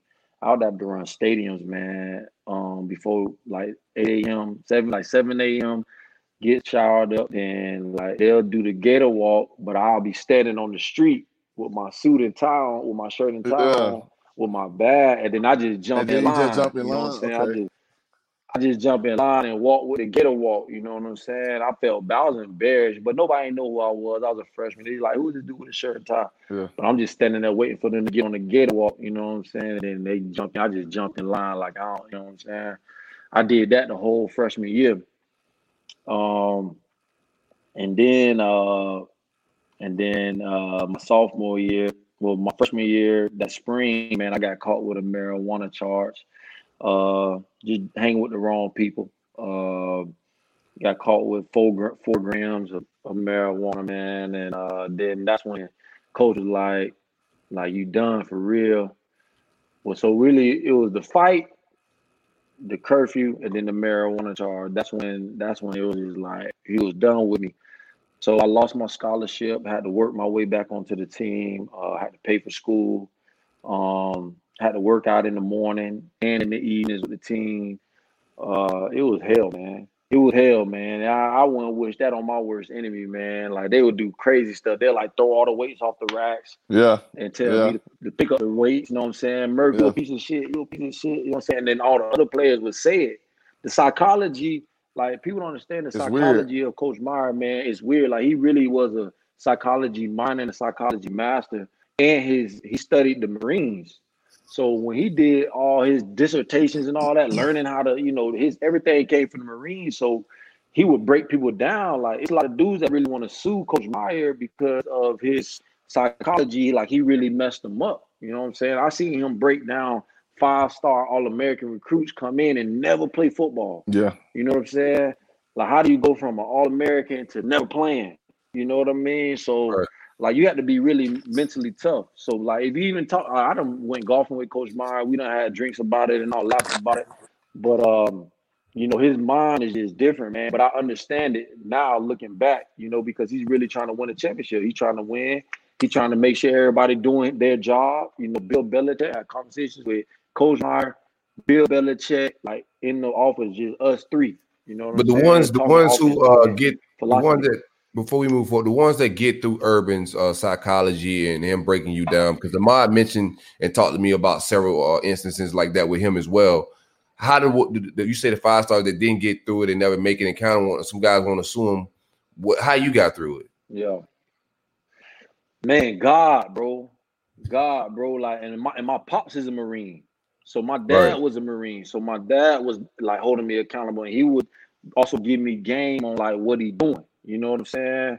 Because like it was stuff like they did, man, that really hurt me, man. That really, like, when I got to the NFL, I was like on eggshells. But then when after one of the game, we got grounded in Denver. We played the Broncos, so they like, oh, we get off the plane, we going inside to the bar. So I'm like, shoot, I go with the players, and my coach was like, hey man, you want a shot? Like, my D-line coach, he was like, you want a shot? Like, I was like, yeah, I'll take a Patron shot. He took a shot with me. Like, I was so scared to even drink in front of my coach. You know what I'm saying? But when I got to the league, it was like, nah, it's not like that. You know what I'm saying? Right. It's more of like, we in this together. You know what I'm saying? Right. So, man, the only real reason I got through that, man, was prayer, man. I took and Coach Meyer, he tells that, like, I'm like his story. Like, he tell Ohio State, oh, you're going to be another Louis Murphy. You know what I'm saying? You're going to be another Louis Murphy. Like, you coming through the shit list, and now you on the good side. You know what I'm saying? So vocally, I became a vocal leader for the team. You know what I'm saying? For the offense, speaking up if people get kicked off. Because Percy Harvin got kicked off the team. You know what I'm saying? And I'm not gonna say who was on the captain's committee that was voting him off, but I stood on the table and was like, man, coach, you done kicked me off 3 times. Now look, hold on. Somebody people was voting Percy off. Oh, Lewis came on here with the heat, man. Lewis came to hang out, man. What you got in that cup? Always love too, bro. Lewis came to hang out. We can post up, man. I'm about to post That's what's up up. my Cabernet. But yeah, so you know what I'm saying? So that's why, like, I say all that to say, man, like, we had vocal leaders on the team. Then I was the old guy, I'm the senior. And Black them came in a year after me. Tebow them came out a year after me. Then Cam and Joe Hayden came in 2 years after me. Then Janoris Jenkins came in 3 years after me. You know what I'm saying? So it's like I seen it all. And I seen, David Nelson was a 5-star All-American. He ain't really played till his senior year. You know what I'm saying? It was a lot of dudes that, like, when you're All-American, you told you great, and then you get to school and they say, man, you're a piece of shit. Like, that's hard for an 18-year-old kid to process. You know what I'm saying? And I came up on the hard side of being a 2-star recruit, 3-star recruit. So I was always told I wasn't nothing. So that was normal for me. You know what I'm saying? I was like, man, I ain't worried about that. You know what I'm saying? Other dudes like, wow, like really like stressing about that. Like, man, I can't believe this dude sat in my living room, talked to my family, you know, and told me to come here and I ain't nothing to him. You know what I'm saying? That was tough. Look at her. Look at her. Yeah. Black. Oh, she is black. It's a little boy. It's my son. Boy. It's my junior. Junior. Congratulations, bro.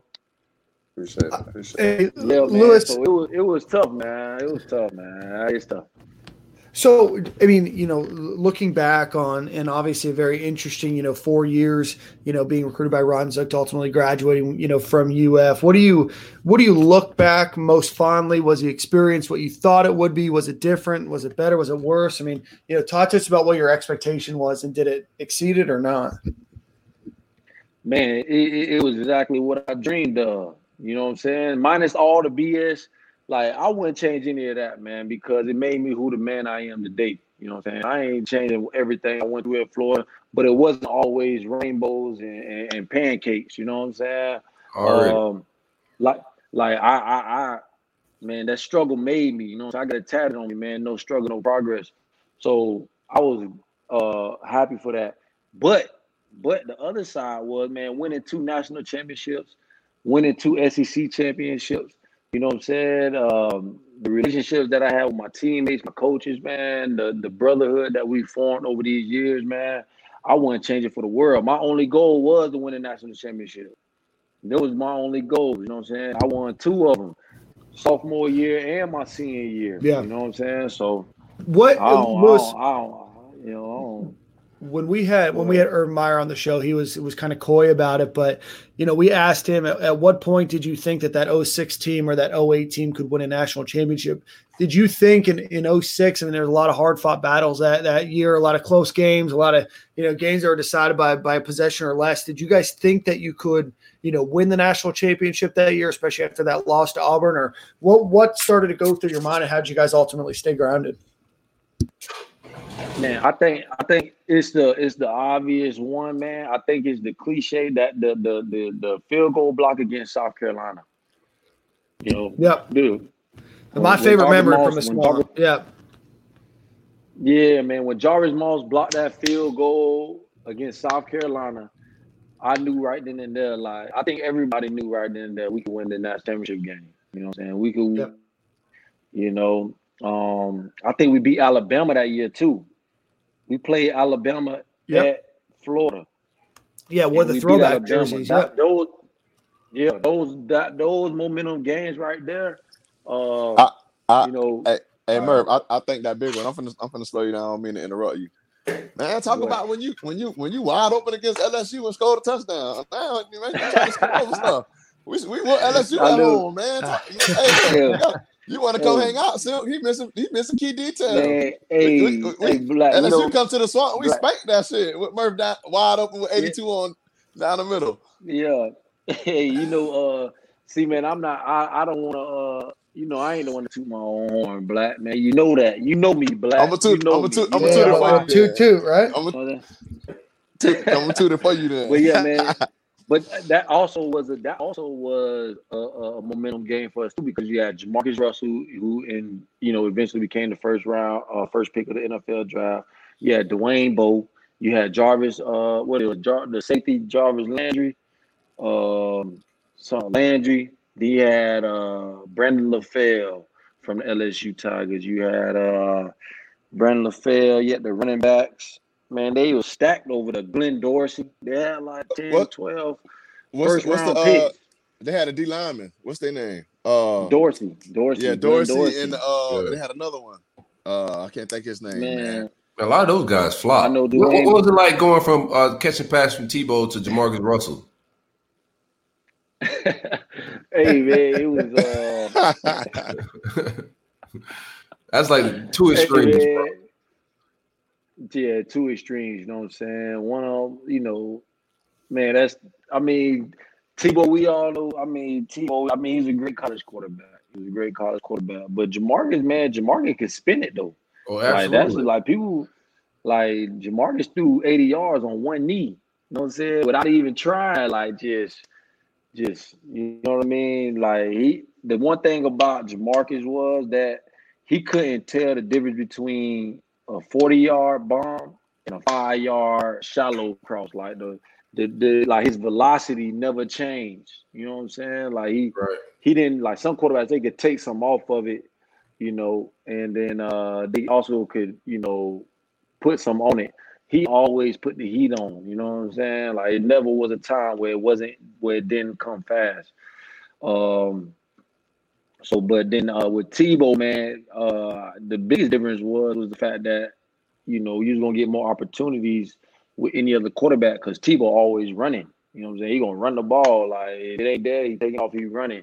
He running down 50 yards down the field, look back, like damn, he's still running. Like that was one thing that, getting to the NFL, you got quarterbacks, they don't really like want to run. You know what I'm saying? They want to throw the ball. They want to get the ball out of their hands into the playmaker hands. So that was one of the biggest differences.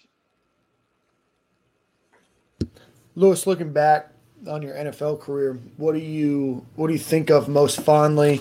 Was that experience? I mean, I know I'm kind of repeating the question, but was that experience like what you thought? I mean, you spent your entire life, preparing yourself to get to the NFL. You ultimately get there. I mean, you go through a lot of trials and tribulations to get there. You're ultimately there. You have a 7-year or so career. What do you look back on that experience? Was it what you thought, or 9 years to be exact? 9 years to be exact. Yeah. All right, 9. You gotta count them. It's hard to get them years, boy. That's right. Yeah. Years, boy. 9 years. Too hard. Yeah. So, what was the question again? My bad, Dan. I ain't meaning. No, you're good. Was the experience what you thought? I mean, you spent your entire life preparing to get there, and was it as glamorous as you thought? Was it, talk to us about an NFL experience. Man, I would say, man, the college experience, man, is nothing like the college experience. And I used to be like, when pro guys used to say that, I used to be like, what are you talking about? Like, I don't know what you're talking about. You know what I'm saying? How does it get worse from college to pro? And then, but then going, it does, man, because especially it depends on the team you go to. See, I was drafted to Oakland Raiders, 4th round, and we was in the down slope. So we would have like 20,000 fans, 30,000 fans. You know what I'm saying? It was like nobody there. But you coming from the Gators where it's 100,000 fans, Gator Growl, you on ESPN, you got College Game Day at least twice or 3 times a year. Like you on those Showtime games to NFL where you playing at 1 o'clock West Coast time, but ain't nobody's in the stands. So it was like for my first year, it was a bad experience. I was like, man, what is this? You know what I'm saying? Like you had to play like Green Bay or Pittsburgh to get that. Like, damn, I'm in the big leagues. You know what I'm saying? It's a lot of teams out there, man. Dudes don't know. Like, if you don't go to like the Dallas Cowboys, the Pittsburgh Steelers, the Chiefs, the Patriots, like the Green Bay Packers, the Chicago Bears, the New York Giants.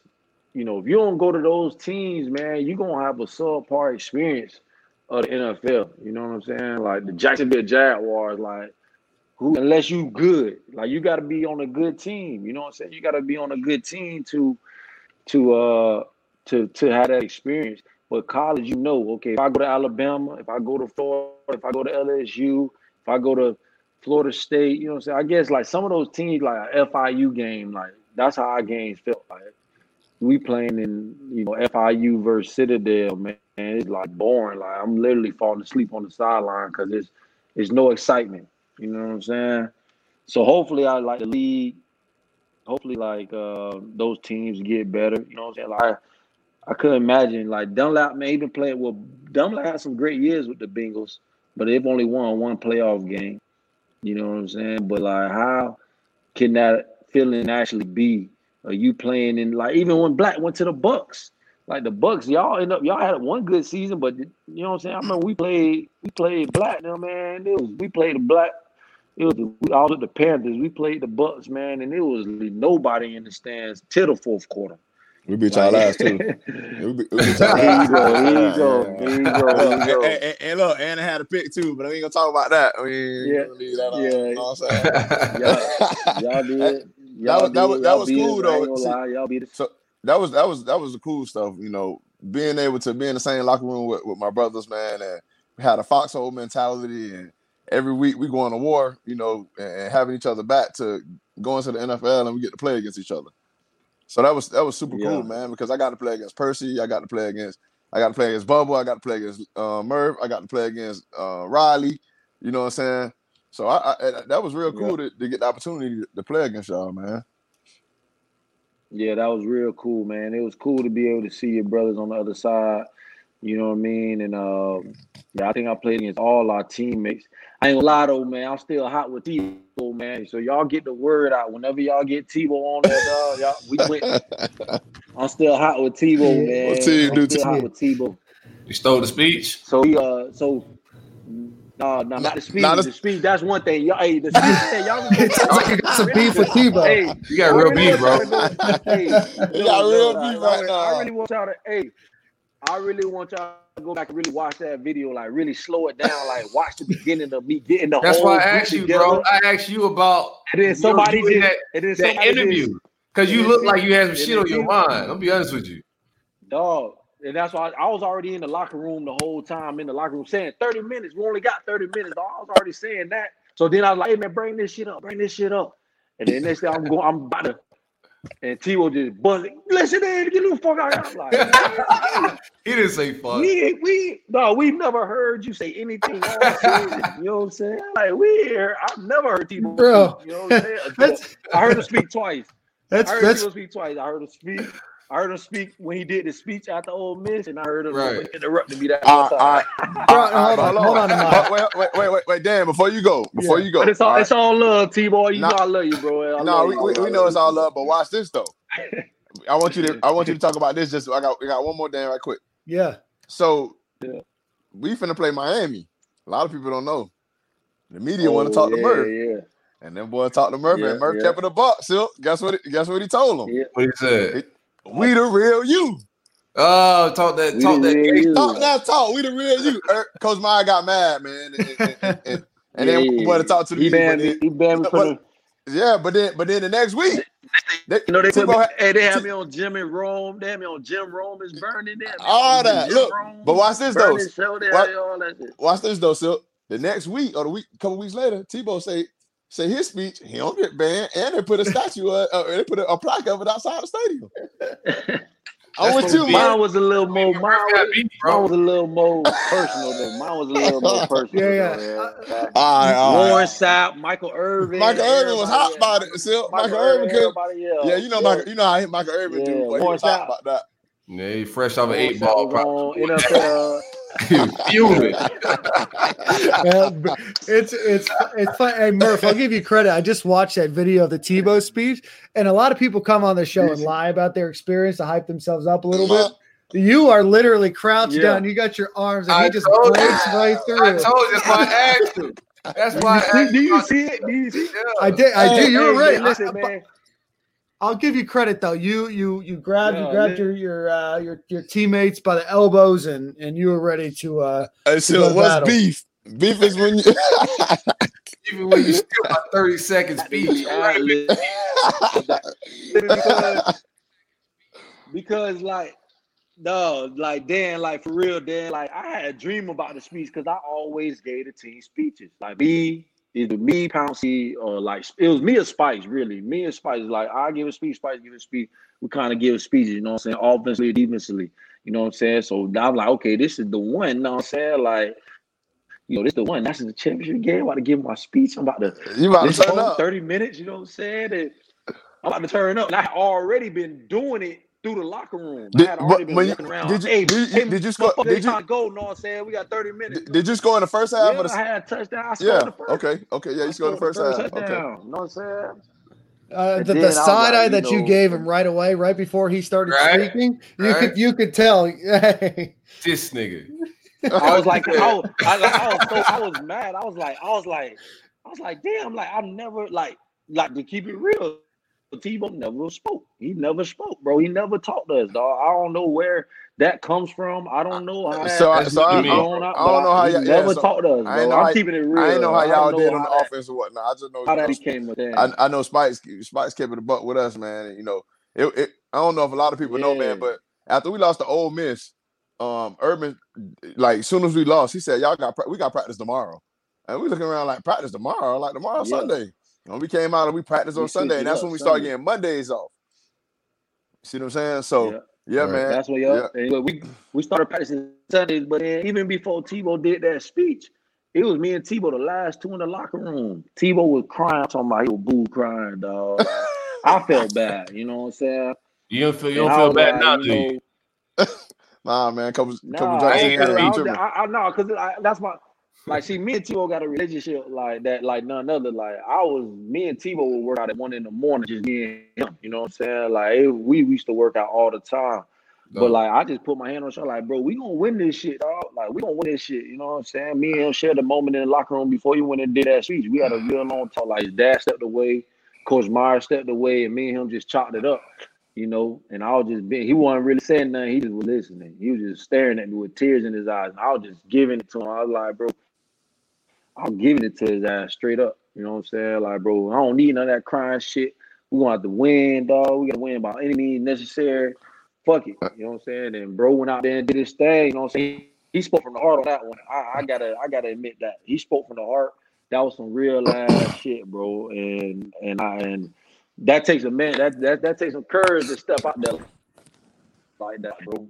And he did that. I ain't gonna lie. He did that.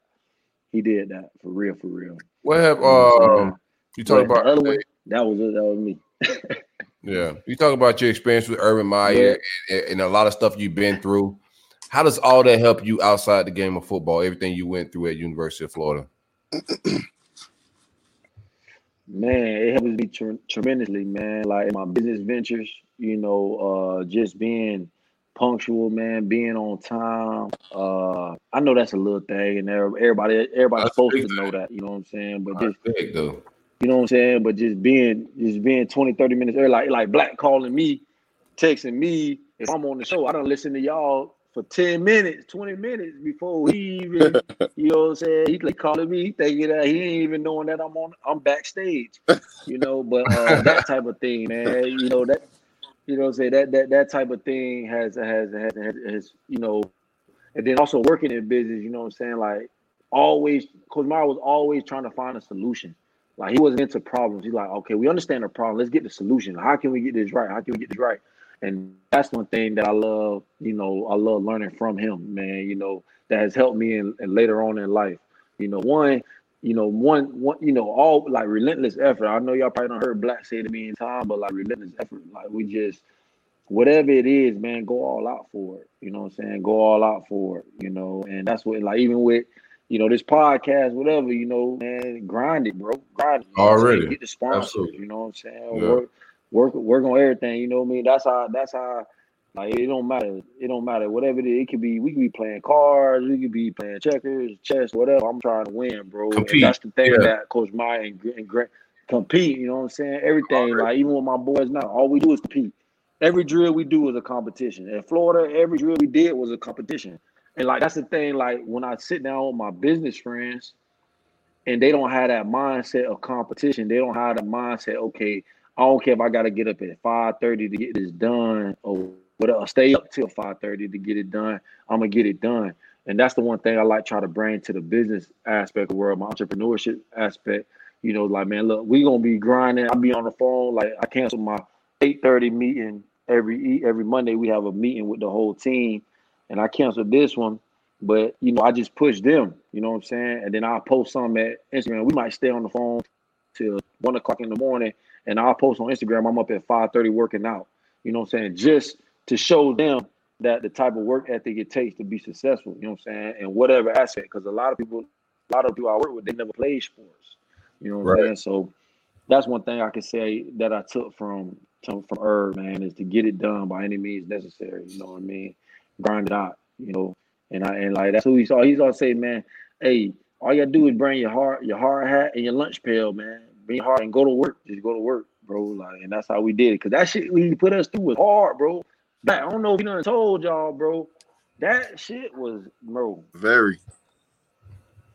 Bro, when 40 people get surgery after off season workouts, about 30, 40 people getting surgery, dog. Like that shit was, man, I wouldn't do it again.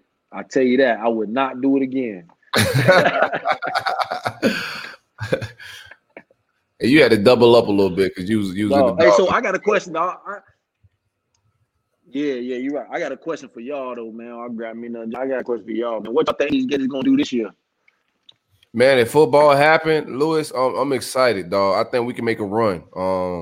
I like every room. Okay. Offensive line's a little questionable, but I like the bodies in the competition. I think we're gonna get us a good 5 with.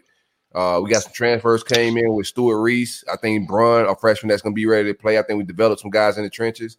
I love every room, man, except for like the safety room a little questionable and the offensive line. But other than that, I think we primed to make a run. Everybody else trying to figure out quarterback, offensive coordinator. You know what I'm saying? I think we set up. But here's the thing.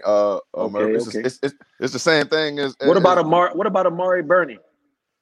Go ahead. My bad, Black. No, it's straight. I was just saying it's like the same thing with, you know, how you just said it's competition with everything. So, you know, Mullen bring that same thing with these guys. All they got to do is buy in, right? What happened when everybody bought in? Yeah, and then we were successful. So we get these guys to buy in, and these new transfer guys to buy in. I know Silk say he got questions in the offensive line, but it ain't no talent questions. You just got to get them to buy in and get better every single week, because what Herb used to always say, we ain't got to be the best team in the nation. What I used to always say, Silk. The best team that week. In that stadium. And we straight. And everything else going to play out because we're in the SEC. All we got to do is just keep winning. So that's all you got to do is just keep winning. Everything. What you think about the team right now, Lewis? Man, I like Trask. I like Trask. I knew Trask was the quarterback 2 years ago. You know what I'm saying? 2-3 years ago, man. I knew Trask was the quarterback. I don't know why we. What'd you see?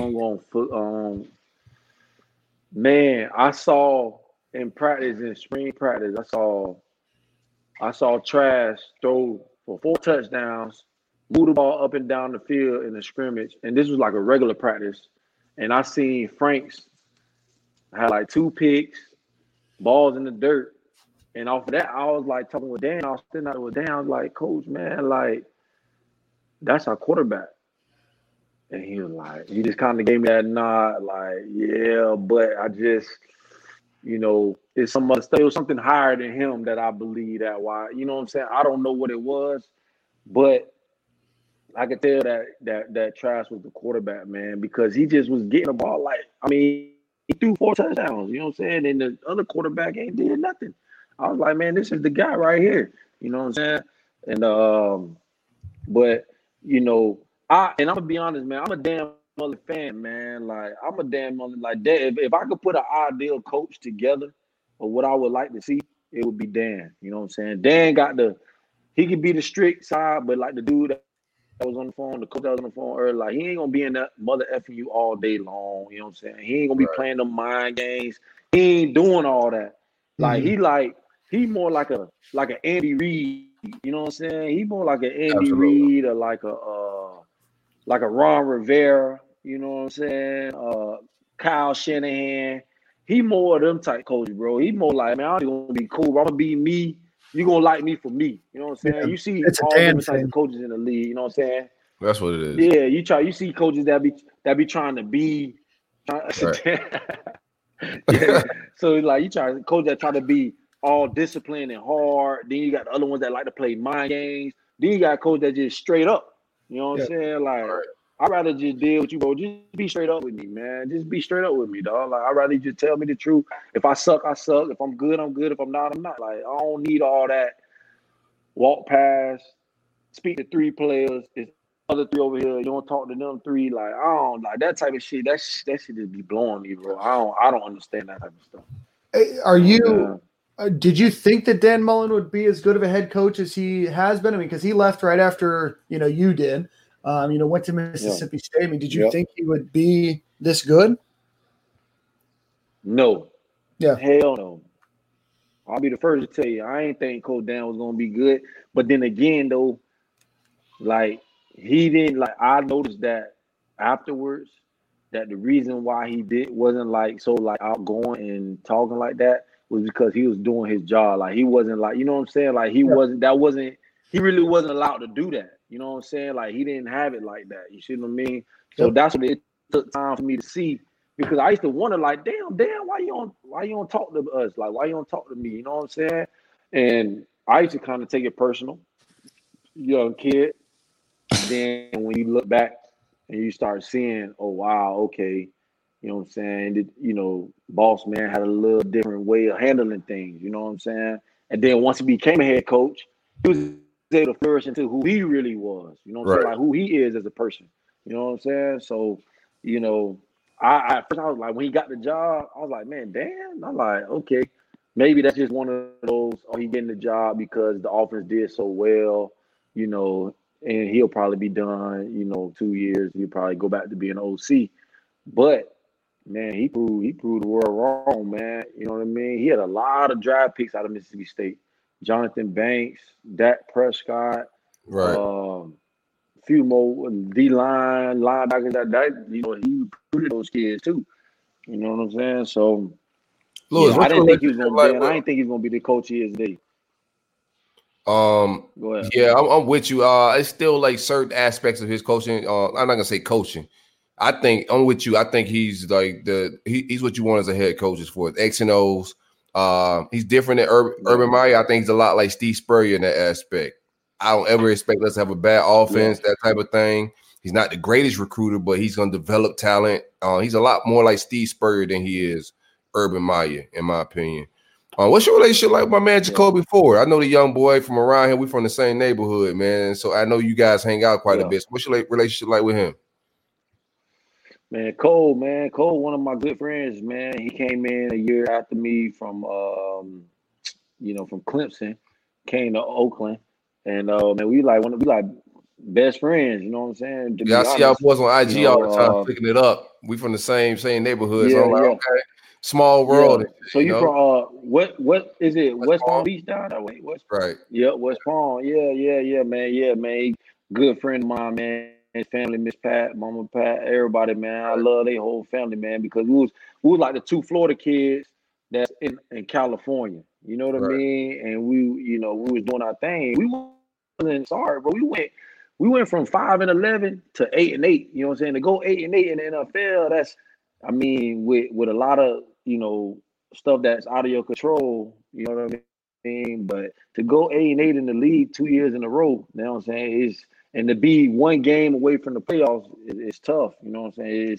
It's an accomplishment, man. So we really bonded, man, and became really close, man. That cat fast too, boy. I don't know what y'all got in that water down there. I'm gonna tell you what, man. Whatever it was, Silk doesn't one have of the it. fastest. You ain't see his brother. His brother was deadly. He's one of the fastest players. His mama was deadly, bro. Yeah, his mama was deadly on the track. They family known for it, man. I'm gonna tell you a story about Jacoby, man, because I'm older than Jacoby. I'm closer to his older brother's age than his. Okay. So, older brother, I know. You a lot of the ways I train my son right now is because I seen Jacoby, dad and uncle train him. So, I knew David for it because David older than me. David was a legend, crazy 100-meter time. Went to Florida State, just got injured and didn't pan out. So I remember this little 7, 8-year-old kid when I was in high school. This little 7, 8-year-old kid coming to the park, and he was fast as hell, training like a grown man. So I'm like, I asked the dude, like, who's this little kid? He's like, you know David Ford? I was like, yeah, live right around the corner from me. He's like, yeah, this is his little brother. And that was his uncle with him at that time. And that kid was training at a real young age just to be fast. Like, he wasn't the greatest football player early. He got better when he got off to college and military school and that academy prep school. But just fast and just a track star, man. So small world, man. And Cole, Cole, Black, Jacoby beat Jeff Demps in high school. I trained with Jacoby at Tony Villani. Yeah. Villani down here, right? Down there with Tony Villani. Yeah. I was down. We down that way. Yeah. So, man. Yeah, bro. Jacoby, one of the fastest cats, bro, I ever done lined up with, man. That joke was little and fast, boy. I mean, Crazy 0 to fast. 60, man. For sure. Dog. But I yeah, play man, with Murph, some fast Murph, cats. tell everybody where they can find you at, man. As far as like social media wise, man. Oh, yeah, and, yeah. what you got going? Man, you can. I don't really be too much on social media, but I'm on that. You know what I'm saying? You can find me as _ONE, the number 8 _. That's Instagram, and then Twitter is Murph918, MURPH918, Murph918. But yeah, man, I appreciate y'all having me on, man. Yeah, All right, definitely. if football happen, Murph, we gotta get you on here early and often, dog, because you're gonna keep it a buck. So Hey, we gotta look, get you on here. me and Murph keep in contact, bro. So Yeah, I'm gonna stay in his ear, man, all the time. Already, man.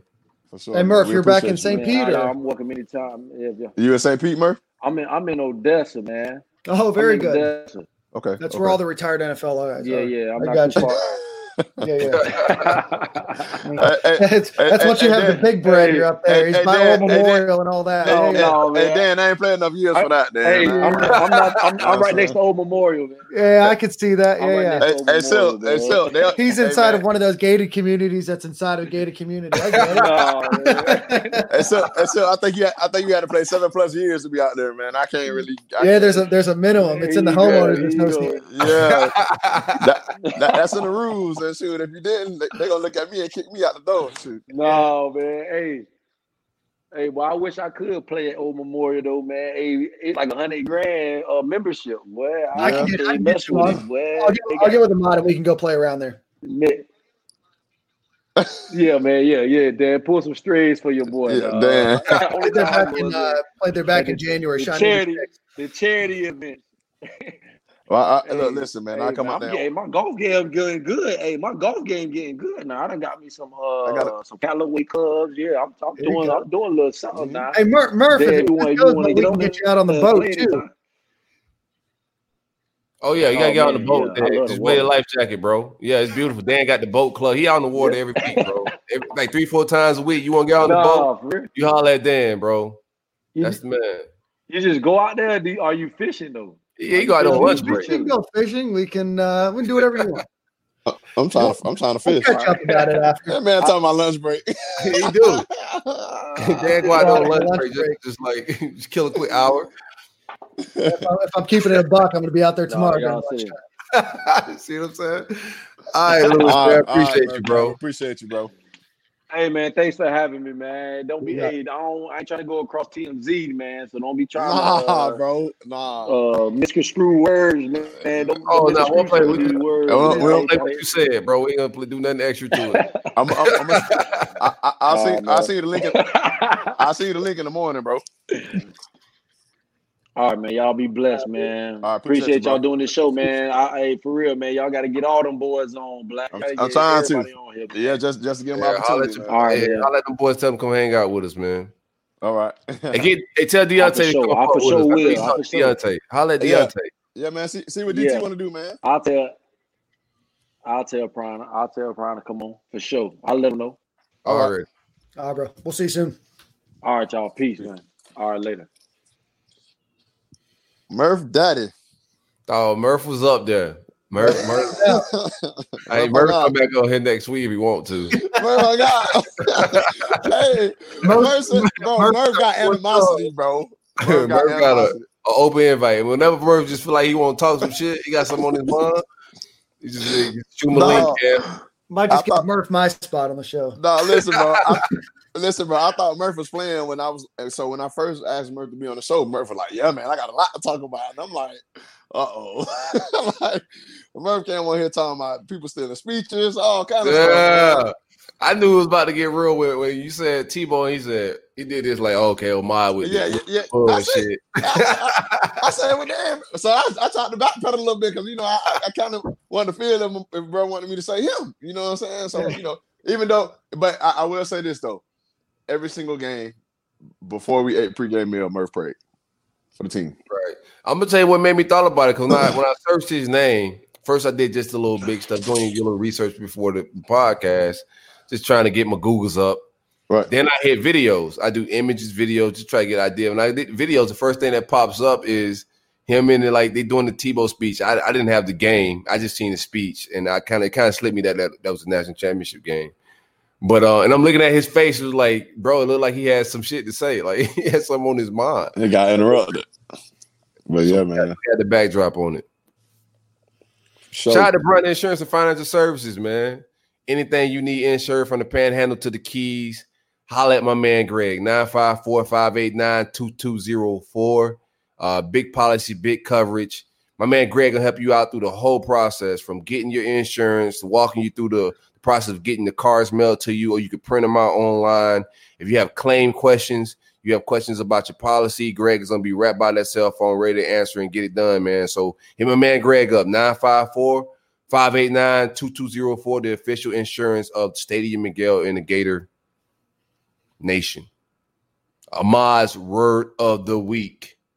Ahmad ain't got no word of the week. So Dan, man, you got a word of the week? It's on Dan this week. I don't know if Dan got the memo. Oh man. give us a Dapper Dan advice. Give us some Dapper Dan advice. Okay, I can do that. Yeah, there we go. So what have I told you guys already? That any suit can be $100, can be $1,000. Give them some boating advice. Yeah, you told me to get it tailored. Always get it tailored. Know how to tie a knot if you're going to wear a tie. So there's a lot of different collars. So they got a spread collar, a narrow collar, you got a button. Make sure you know what kind of knot to tie. So what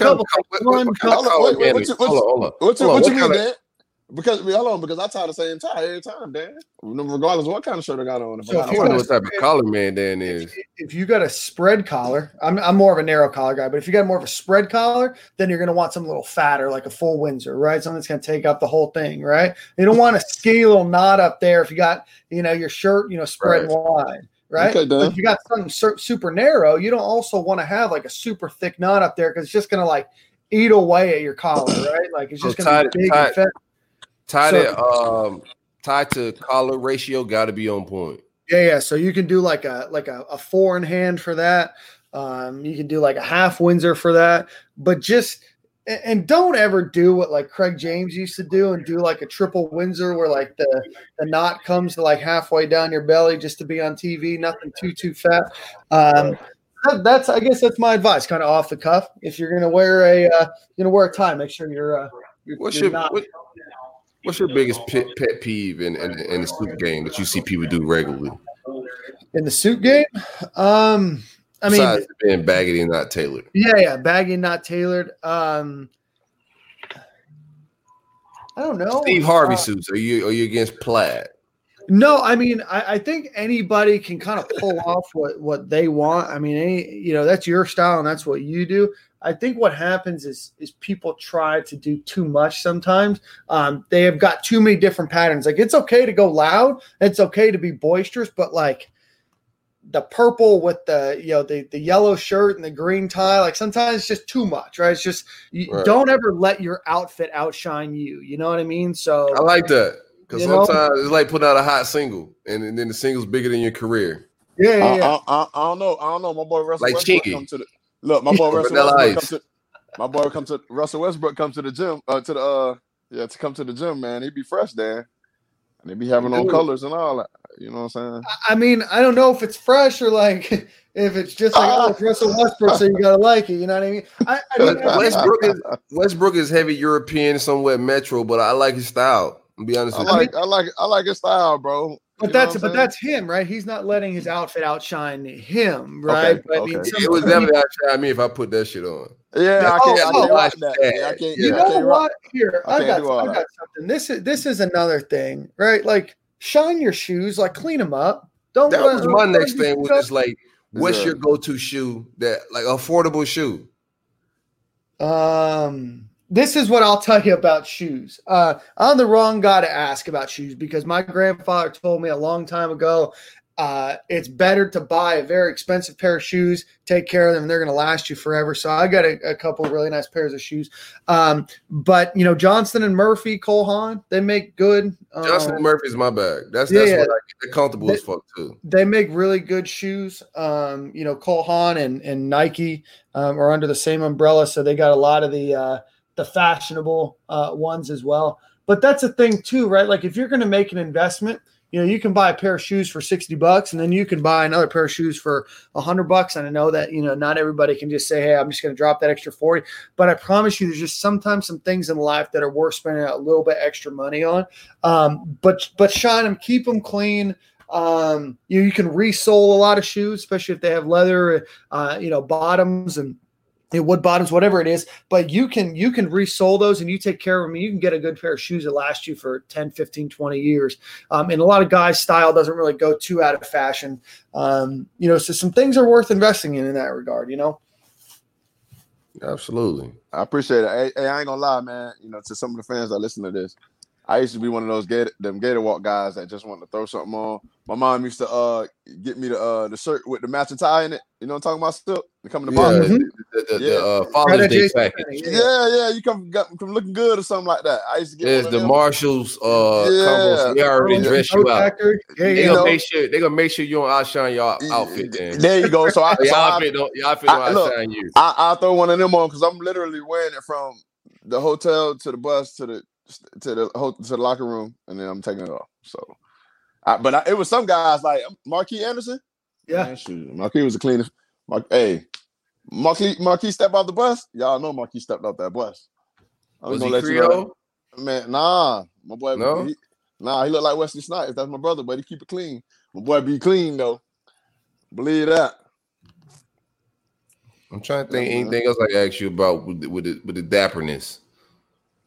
Is there certain colors and seasons that you abide by, Dan, or you just roll with it, like any color? Kind of roll with it. I mean, I wear a lot of blue. I'm also a big sport coat. That's my bag. Some people like pocket squares, ties. I'm a big sport coat guy. Trying to think of what else. I make sure your shoes and your belt match. I mean, that's a pretty obvious one, but I see it a lot where they don't. But I mean, I think some small things, right? Like when you look at yourself, or my shoes, clean. I mean, they don't have to be military spotless, but are they clean? Are they presentable? Because that if you go to an event where you're wearing a suit or you're dressed up, people are going to look you up and down, right? So there's two things that people look at. They're going to look at your hands, and I'm a big fan of manicures. Then they're going to look at your shoes, which is why I'm a fan of keeping your shoes clean, right? So already. Those are two things that everybody's going to look at whenever they meet you or just kind of, eye you from across the room. So do yourself a favor. Guys are going to look at you. They're going to try to match themselves up against you, and then the women are going to look at you too, if that's your thing, or vice versa. So, just make sure that you're dressed well. It doesn't take that much effort, and it certainly doesn't take a lot more money to be just, cleanly put together. So speaking of cleanly put together, shout out to manscaped.com, man. The same time Dan was talking about, and the same money and effort Dan was talking about keeping your outfit and things together. You gotta keep them balls together. So what I'm saying? Do a little grooming. And the skin safe technology by Manscaped is the best in the game. Specially engineered blades designed to groom men's sensitive regions. Cut through a course of thick hair with confidence, fellas. It ain't the size of the boat. It's the motion of the ocean, man. So make sure that the cells are smooth. I don't know if you guys have tried it out, but they got a crop cleanser that came in that little kit they sent us, Dan and Ahmad. Y'all tried it out? The crop cleanser. They got crop reviver. Yep. Oh yeah. I checked it. I hit it, but when I'm going to the gym or something, just to see how Yeah, a little ball deodorizer. Yeah, keep them fresh. Make something fresh. Yeah, I do it. Boom, boom. Because in the tights it gets a little sweaty sometimes. So I just. Yeah, some summer months. This is the perfect month to have some ball deodorant. You need some ball deodorant. Y'all going to listen, you don't know, you never know you missing out on ball deodorant until you put ball deodorant on. Until you put ball deodorant on. And then now you straight. And then now you fresh. Because they got something called the Crop Preserver. It's the anti-chafing ball deodorant, and it's next level. I don't know if you tried it out there, but my ball has been smooth and deodorized ever since. Ever since. Yeah, it's life-changing. Yeah. So shout out to manscaped.com for 20% off, free shipping. Use coupon code SG at checkout. Yeah. All right, so I think last week I had Song of the Week. What'd you think of the chin guitar, my man? I actually thought that was okay. Yeah, the lyrics was popping, Dan. I gave it a real listen this time. Oh, very good. I'm trying not to be judgmental and just like, usually when you pick a song, I cut it off right at the end. Yeah, that's the end of the show. You Nah, can for always real, the tell lyrics and when I everything pick a was song, you popping. can tell how far people listen into the show before I cut it off. No, there's a demographic in a fanship part of the show that they enjoy your songs, man. So, is the songs on me? Songs on you. Oh, I'm not ready, but give me Spillage Village, Willow Tree. Get people a little something they probably never heard of before. Shout out to J. Cole and the people of Spillage Village. Hey, man. You know what song I was listening to this week was 16 Bars by Rick. Oh, beautiful. Shout out to Andre 3000 on that. He was in his bag too. Rare form. Yeah, very good. I see you, Dan. You're getting versatile in your hip hop bag. I like it. There you go. All right, boys. You got from 954. You gotta listen to Ross. It's like I do. It's in there. It's in our creed, right? It's in our homeowners association requirements. In the Tri-County manual, dog. Yeah. It's like listening. It's like living in Odessa. You have to be a former NFL guy. You got to listen to Ross. I get it. All right, same corner, same time. Hey, we got Christian Robinson next week. So, all right. I thought it was getting good. It just got better. Same corner, same time, fellas. All right. See you next week, boys.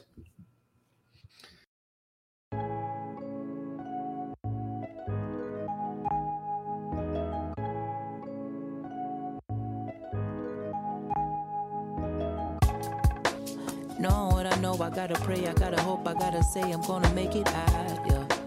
Going with the flow, I got a plan inside my hands, I'm on my knees, I gotta pray to God, yeah. And I don't see no other way, I gotta make it out, yeah. Can't live like this another day, I gotta make it out. Knowing what I know, I gotta pray, I gotta hope, I gotta say I'm gonna make it out, yeah. Going with the flow, I got a plan inside my hands, I'm on my knees, I gotta pray to God, yeah. And I don't see no other way, I gotta make it out, yeah. Can't live like this another day. My people know perception is a clever disguise. Steady we roll, steady we navigate through the skies. Always the toll. You better hurry, get out alive. Nowhere to go, yeah. Nowhere to run to protect your hide. What if you're home? Crumbled and cracked on them couple lies. It was built on. Now you wondering where you fit in the fire. Better press on. Better hold it down, double click, save your life. Gotta make it out. Shedding my skin, preparing to die. Gotta make it out. Here we go, here we go. We already know life can get difficult. Shake my head at you, headed for typical. Breaking bread with my niggas from years ago, years ago. Here we go, here we go. You already know life can get difficult. Shake my head at you, headed for typical. Breaking bread with my niggas from years ago, years ago. Bleeding letters, cop the tone, now I'm sleeping better. Mama calling on the phone, I forget to text her. Lose sleep, cry week, bi-weekly. Talk to God, I don't see him, but I need him. I've been running out of road for a minute. I watch this dirt turn to gold in a minute. I grab a soul when it's written, sitting, wishing time could just hold for a nigga. I'm feeling low, I'ma blow a hole off for my niggas. Knowing what I know, I gotta pray, I gotta hope, I gotta say I'm gonna make it out, yeah. Going with the flow, I got a plan inside my hands, I'm on my knees, I gotta pray to God, yeah. And I don't see no other way, I gotta make it out, yeah. Can't live like this another day, I gotta make it out. Knowing what I know, I gotta pray, I gotta hope, I gotta say I'm gonna make it out, yeah. Going with the flow, I got a plan inside my hands, I'm on my knees, I gotta pray to God, yeah. And I don't see no other way, I gotta make it out, yeah. Can't live like this another day, I gotta make it out. Here we go, here we go. We already know life can get difficult. Shake my head at you, headed for typical. Breaking bread with my niggas from years ago, years ago. Here we go, here we go. You already know life can get difficult. Shake my head at you, headed for typical. Breaking bread with my niggas from years ago, years ago.